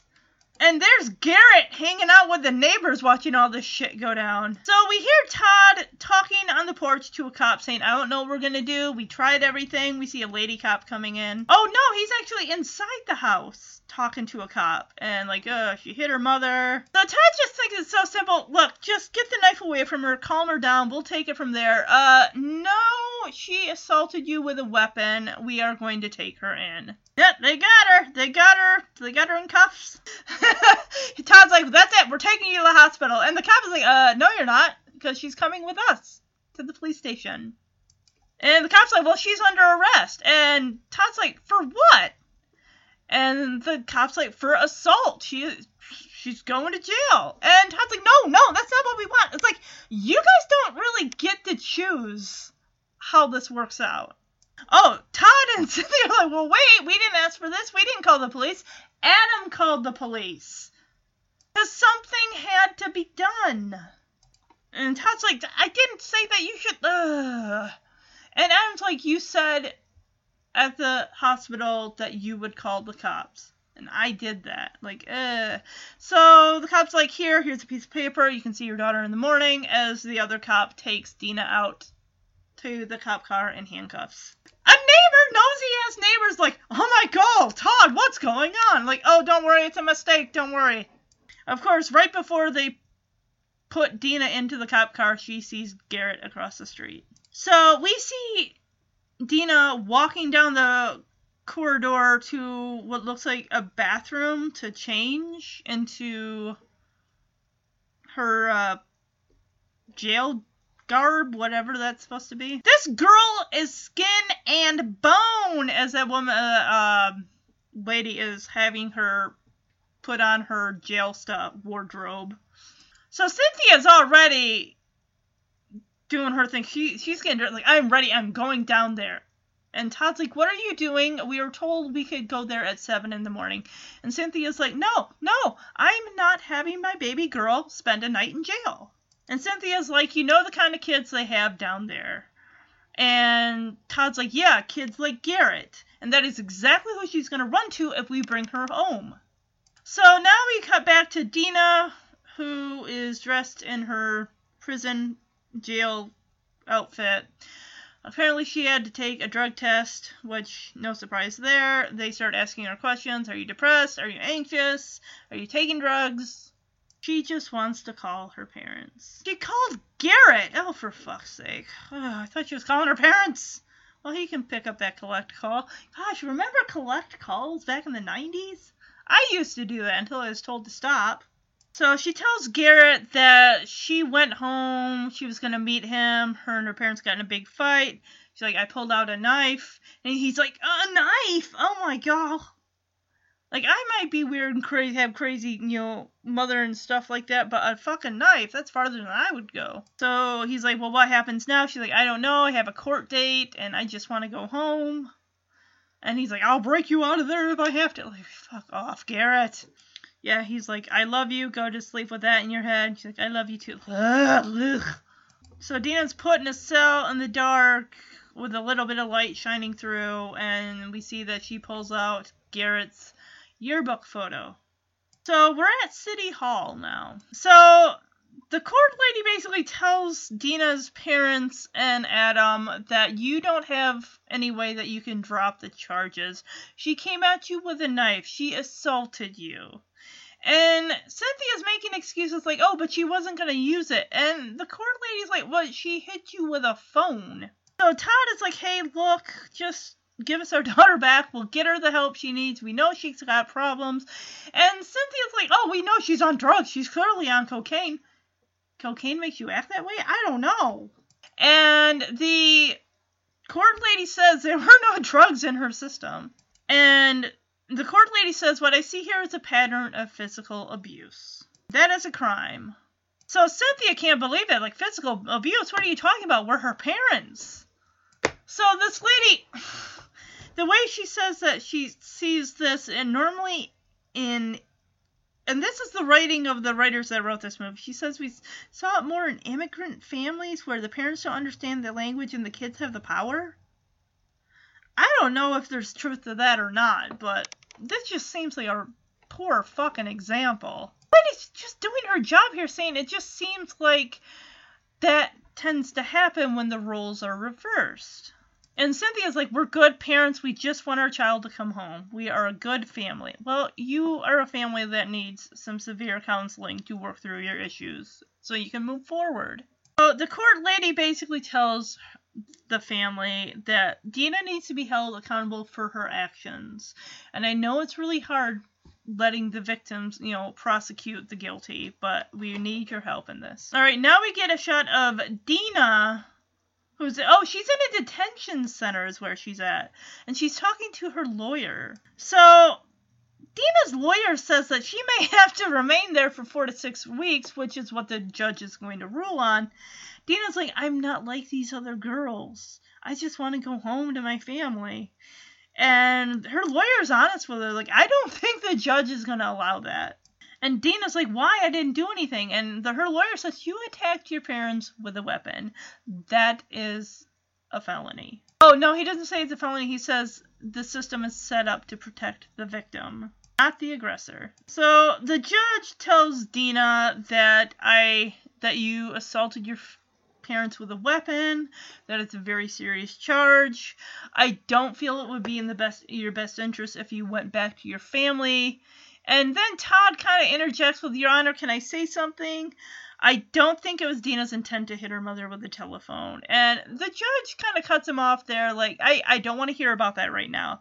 So basically what's going to happen is Dina's aunt, Judith, is going to come in as someone outside of the family unit in a way that Dina can stay with until they work through everything. So, she's going to go stay with her aunt if her probation officer feels that that's right. She's also going to start counseling, which definitely, the whole family needs counseling. And the judge is like, if it's in my power, I'd have the whole family in counseling, but I can't do that. And I'm like, why? Why can't you do that? So he also says the only way you're going to see your daughter is with an approved therapist, or therapist in the company of a therapist approved by this court.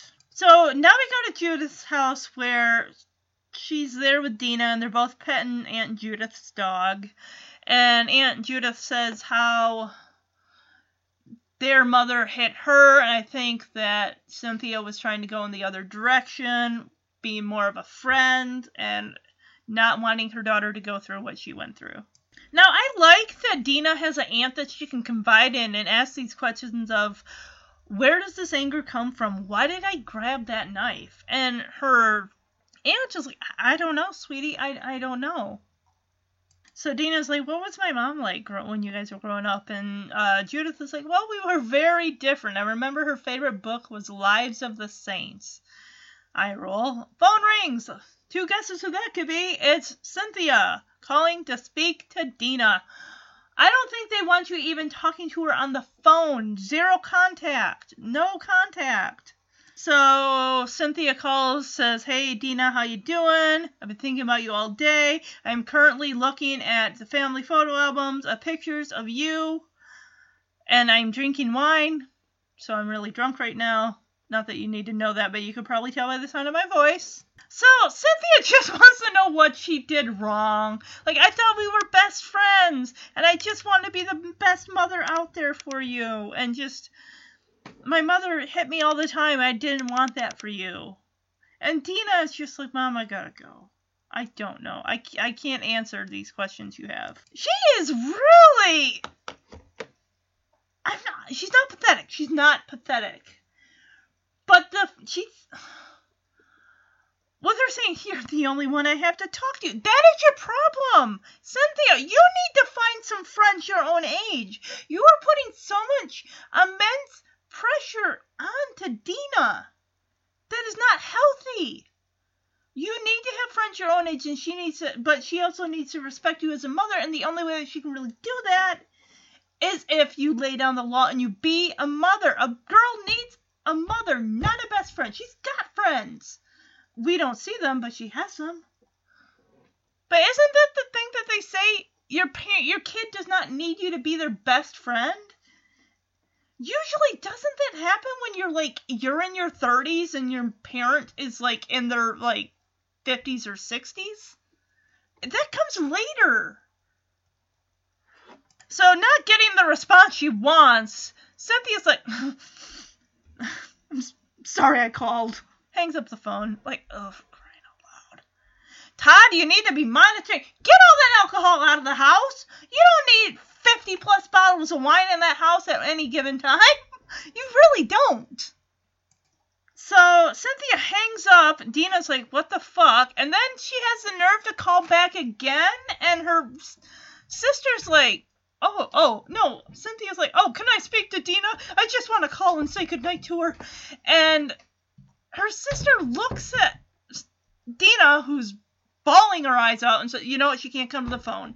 And Cynthia's like, put her on the phone right now. And Judith is like, fuck you, bye. Hangs up on her like, ugh. I did not sign up for this. So Dina's back to hanging out with Garrett, and he's like, so 6 weeks until your court hearing, huh? And it's just being a drag for him, apparently. He's not all that thrilled about it. And she's like, hey, what did you tell me? 6 weeks, I can survive anything or whatever. Now we cut back to, what the hell's going on with Adam? We know he drinks. We know that fucking Cynthia's drunk as fuck. Yeah, he's swigging from that same vodka bottle. You hear Todd and Cynthia in the background fighting. She wants to take some clothes over to Dina. Todd says we can't do that. We're not allowed to see her right now. And Cynthia fights back with, no one's going to say I can't see my daughter. So Cynthia's like, I don't want to see a psychiatrist. Dina's going to turn it all around, saying I drink too much and that you tried to rape her and so on and so forth. And she's like, she'll turn everything around and we'll be the misguided parents and she'll be the victim. And Todd grabs her, trying to shake her. That's exactly what the attorney said. That's why we don't go see her. Basically, he ends this with, Dina has all the power right now. She is holding all the cards. We do what the attorney says. So, Dina is talking with Adam. Another snowy day there.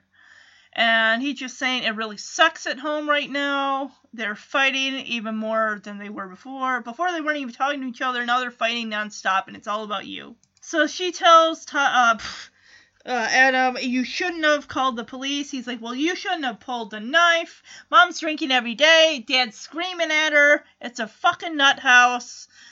And she's like, well, I can't do anything about it. And Adam's like, yeah, you can. You can take me with you.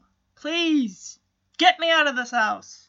He's like, you can take me with you to California. And she's like, no, I can't. You're too young. Besides, when I'm gone, everything will be fine. Well, clearly, you're not in the house, and it's not fine. And not to mention, he's 13 years old. That would be kidnapping. I don't give a shit if he's your brother. That would be kidnapping. So Adam threatens, if you don't take me with you, I'll go on my own. So now we're back at Grand's house because Cynthia's cleaning her house for her, because why wouldn't she be? She's a slave to her mother. Damn, her mother does not like Judith. Get her away from Judith. Bring her here. I'll straighten her out right a fucking way. I'll knock some sense into her. And Cynthia's like, no, I have my own way, as she continues to wipe the same spot on this window. And her mother's like, well, your way is pathetic. Look what you've done to her. You've ruined her. Damn it, Cynthia! Talk back to your mother and get a fucking backbone. As she cheerfully says to her mother, look what you've done to me, and look what you've done to Judith. No wonder we're so messed up. Well, I bet this is gonna earn a slap from her mother. Yep, I called that in a fucking hurry.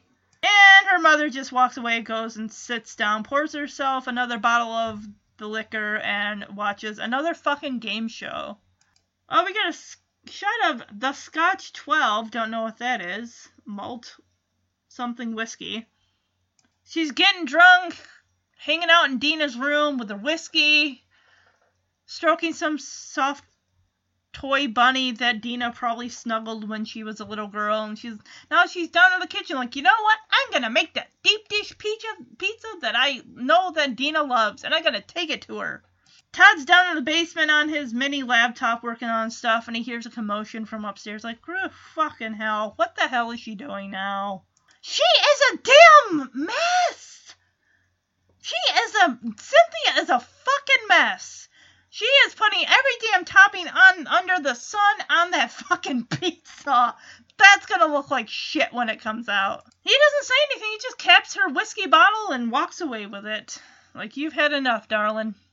You've had enough. This thing is literally like 2 inches, 3 inches high, filled with... She's piled so much mozzarella on that pizza. That is just gonna be a fucking mess. Probably gonna taste like shit when it comes out. More like definitely. Oh, did she hit anybody on the way over? Because you know she's fucking sloshed. As she drives over to her sister's house with that nasty-ass pizza. But the thing that she carries, that pizza tray, looks like there's nothing in it. There probably is... Oh my god. How is she able to even walk straight? She can barely stand on that doorstep as Judith opens the door, and Cynthia's like, well, I made pizza and I made one for Dina. Can I bring it in here? Like, Dina's asleep. Can I bring it in to her, please?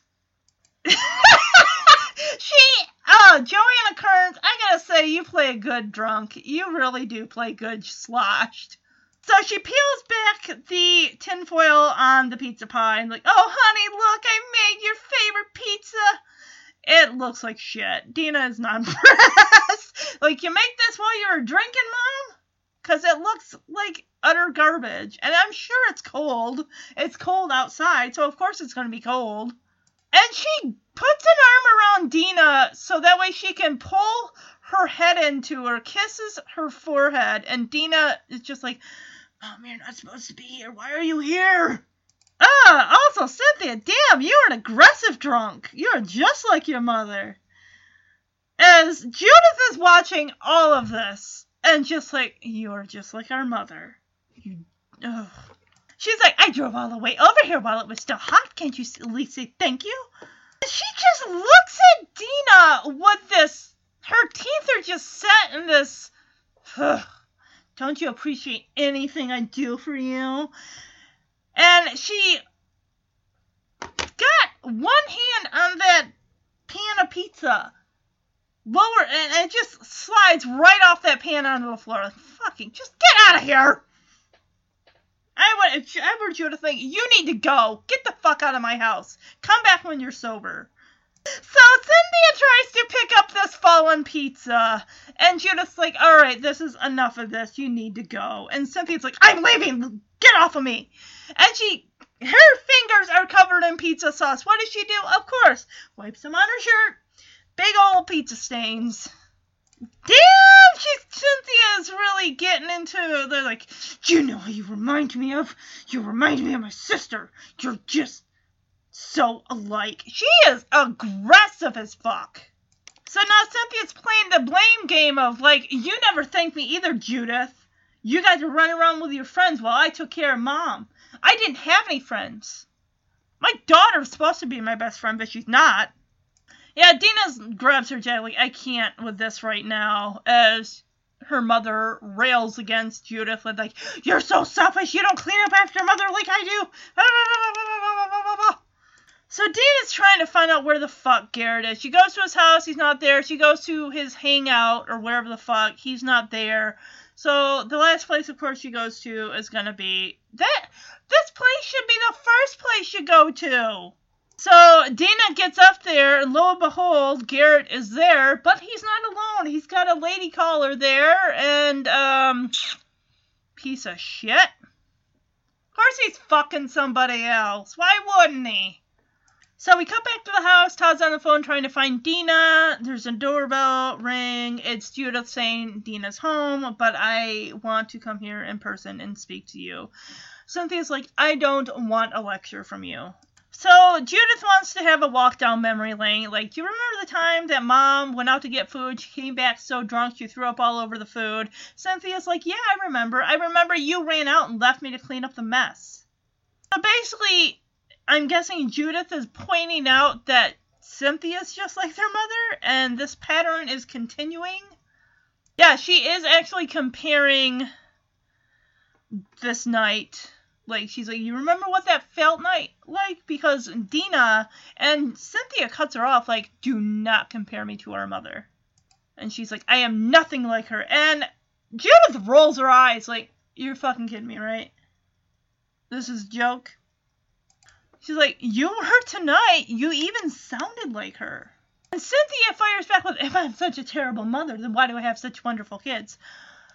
Do we need to, go back to the beginning of this movie and watch all this unfold all over again? Because you definitely don't have... Oh, let's go get Adam. Let's get Adam and just see how perfect he is. So again with the Garrett blaming, which I'm not fully surprised. She goes there, and she's like, I still have Adam. He's so perfect. Let's go get him and ask him. And Todd is like, honey, he's sleeping. Let him sleep, okay? We don't need to drag him into this shit. So Cynthia heads upstairs to get Adam, and Todd's like, oh, well, she's under a lot of pressure. And Cynthia's like, Todd, don't make excuses. She's an alcoholic. Open your fucking eyes. Yeah, Adam had himself a fucking bender because Cynthia turns the light on, and he's like, oh, Mom, what do you want? I'm fucking sleeping. Leave me alone. So, yeah, he's very aggressive. And what does she find? An empty pint of vodka. Russian vodka. Do we really need to get a close-up shot of her face? We see that she's in shock. She just turns off his light and leaves the room. She comes downstairs like, oh, you're right, he was sleeping, and Adam decides to make an appearance. Cynthia pleads with her son to go back to bed. Go to bed. You're not able to walk down these stairs. And she tries to help him. Like, go back up the stairs, sweetie. He stumbles. Clunk, clunk, clunk, clunk. Wow, angry drunks apparently run in this family as he's like, oh, let go of me, shoves his mother into a wall, knocking a picture frame off. Who are all these fucking people? Oh, they're Dina, Adam, and his dad, and then there's one of Dina and her mother. So Cynthia's like, this whole my kids are perfect bubble just burst, and she looks at her and says, like, this hasn't happened before. She looks at Todd, who can't even look her in the face, like, tell her it hasn't happened before. No, it has. So Todd's done in his workshop kind of cleaning up the wood scraps, and Cynthia is like, why did you not tell me? Apparently Adam's been like this before, once last summer, and then again at Christmas. So the reason that Todd didn't tell his wife about their son's drinking is because he didn't want it to upset her, because when she gets upset, she drinks. Thus, he's not really helping her by telling her. So basically, he's like, maybe you drank because I wasn't around, and I wasn't around because you drank. And Todd's like, it started so long ago, I don't even remember, how it all began. And of course, wow! So Cynthia does kind of prove Dina's point. She says, it started when we had Dina. Really? So Dina was not a planned pregnancy? And neither was Adam? So he's been working on those bowls for 15 fucking years. And he shoots back with, that's when I stopped having a wife. So Todd gives us a little backstory of whenever Dina could be a vicious little girl. When she was young, whenever she got angry, and is like, Cynthia wouldn't discipline her. She just let her, like, no, sweetie, that's okay. Todd says, you just rolled over and took it. So Dina has kind of been ruling the roost since she came into the world. And he says, whatever she did, it was always your fault. She could never do anything wrong.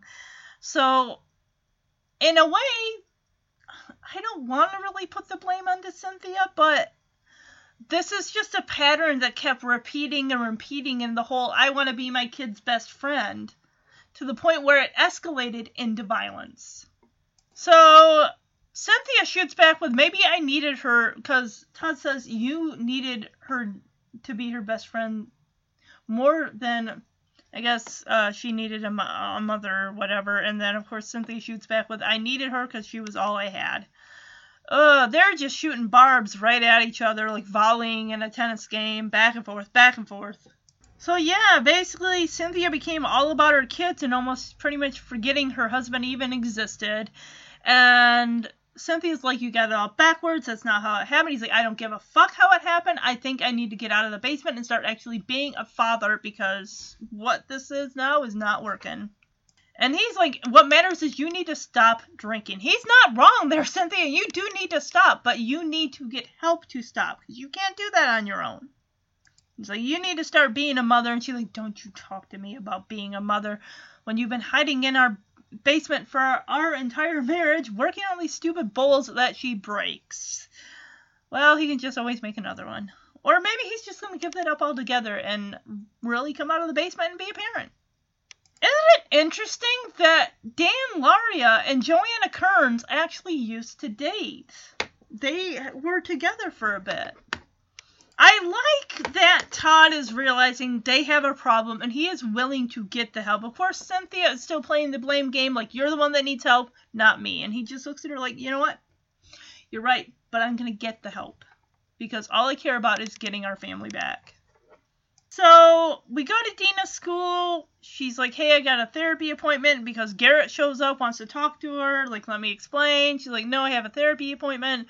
We cut back to the house. Todd and Adam are ready to go to that therapy appointment. Cynthia's just sitting on the couch with a blanket draped over her, and he's like, hey, are you sure you don't want to come? We could really use the support and work on this together. Nope. She's just going to sit there and sulk and cry. And he goes over to her, puts a hand on her shoulder, kisses her on the top of the head, like, honey, I really wish you would come with us. We really need to work on this together as a family. It would mean the world to me if you would show up. I can't believe she's listening to the bullshit that's coming out of Garrett's mouth. He's like, oh, it's a girl I broke up with before I met you, and she's possessive and everything. And Dina's just looking at him like, yeah, how many other girls you brought up to that roller coaster? Because I'm sure I'm not the first. It's like, nope, it's only been you. Bullshit. Typical guy. She's like, did you sleep with this girl? And he, of course, is like, yeah, I want to make sure it was really over. Are you?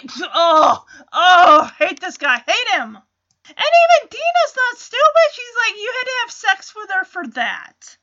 You are a piece of shit. This Garrett guy is just fucking nasty to look at. I'm sorry, not just his attitude and his character, but just in general. He's really gross. Greasy dark hair, that fucking soul patch just makes me want to vomit. So Dina spots her dad and Adam walking to the therapist appointment. Garrett's like, hey, you want to go hang out at my house and blow this off? She's like, I can't. If I miss it, I'll be back in lockup. I gotta make the appointment. So Adam and Todd are sitting there waiting for the therapist, waiting for Dina, who finally does show up. So Todd admits, like, I was hoping your mother would join us. Dina's like, why? And Todd's being really vulnerable here. He's like, because I want things to be different. And she's like, why? Like, ugh, Dina, if you're not, you have to be willing to give this a shot to work on it. That is the only way things are going to get better. Yes, it's going to take time, but you have to make the effort. And that's probably what the judge is going to want you to do. Oh my goodness, this is breaking my heart with Todd admitting, I love you, both of you, and I love your mother very much. And Todd's really opening up and being vulnerable. There isn't even a therapist in the room, I don't think, and they're just talking. And he's like, I know it just sounds like words. And then Dina's like, you didn't even want me anyway. And he looks at her like, well, that's not true. And Dina fires back with, you wanted mom to get an abortion. Where the fuck are you getting your information from? Maybe she heard him say that in a fight to Cynthia. I don't know. Oh, okay, so he doesn't exactly, Todd is near tears. His eyes are really glazing over. And he's like, I wanted to wait, that's all. As in, okay, so they got pregnant a little early, that they weren't ready to be parents just yet. And Dina just looks at him like the answer's still yes in it, isn't it? And Todd he's crying. He's flat out in tears. He's like, I still love you. He said, that doesn't mean that I don't love you. That's why I'm here. This guy, oh my, Dan Lauria. Oh, my heart. It's breaking. Oh. This guy, he is crying. He is pouring his heart and soul out to his kids. I don't think that's an it. I mean, the therapist, like I said, was not even in the room. They're probably in the waiting room with all of this, as the lady comes out with a mother and a teenage daughter, like, oh, that was a great session. I can't wait to see you guys next week and see all the progress you've made. So, of course, they all introduce themselves, and that's when Cynthia comes in. Oh, thank goodness. She showed up. So Todd goes over to her, and Cynthia says in a tearful voice, I think we all need help. Like, yes, you do. Yes, you do. And the fact that you're willing to admit it and you're there means that's half the battle right there, is getting there. Alright, so we get the reveal of the court. Due to great progress reports from the therapist, they've agreed that Dina can go home, but she is on probation for a year. So that's not just done, you know, she's got to do 300 hours community service, do anger management classes, great. And she has to abide by any other guidelines that their probation officer deems appropriate. Gotcha. All right. So that's not terrible. You're getting help. You're going to therapy. You're doing the anger management. You're doing the, community service. Maybe you'll find something that you want to do as a career down the road or something. Of course, Judith is there, and also Garrett. Ugh. And the judge says, I see a lot of kids come back through that door, and it's, doesn't end well for them. But I don't want to see you back here again, okay? So Cynthia hugs Dina, and it's all good. Of course, Garrett winks to Dina as he heads out. So she goes to the abandoned roller coaster and hugs him. So he's like, hey, it's good news. She's like, yeah, I get to come home. And he's like, well, when do we get to leave? And I'm thinking, I don't think her probation will allow for her to just up and go to California. So he's like, what do you mean you can't go? And she says, well, my mom's going into a treatment program, and my dad's going to need help, and I got help with my brother and everything. Of course, Garrett is a selfish piece of shit. This guy is just like, oh, you need to give it a try. At least you owe me that much. She doesn't owe you a fucking thing. Because she's like, you could stay too. And he's like, I can't do that. I'd be like, then get the fuck out of here. Good fucking riddance to your ass. Applaud to you, Dina. She says, I'm being honest with you. I do not owe you more than that. So he starts in with the guilt, saying, I waited 6 weeks for you. And she's like, I understand that. And he's like, you're coming with me. And he raises his hand to her to slap her. And she quickly turns her like, oh, don't do that. This guy is pure fucking garbage. Good fucking riddance. I hope you get run over by somebody. I hope he falls to his death on that roller coaster. So it's nighttime. Judith takes Dina back home. And they all embrace on the porch. And that's it. That's the movie. I thought it was good rewatching this again. It showcased a lot of family problems, and that they can somehow, with help and therapy and everything, be solved.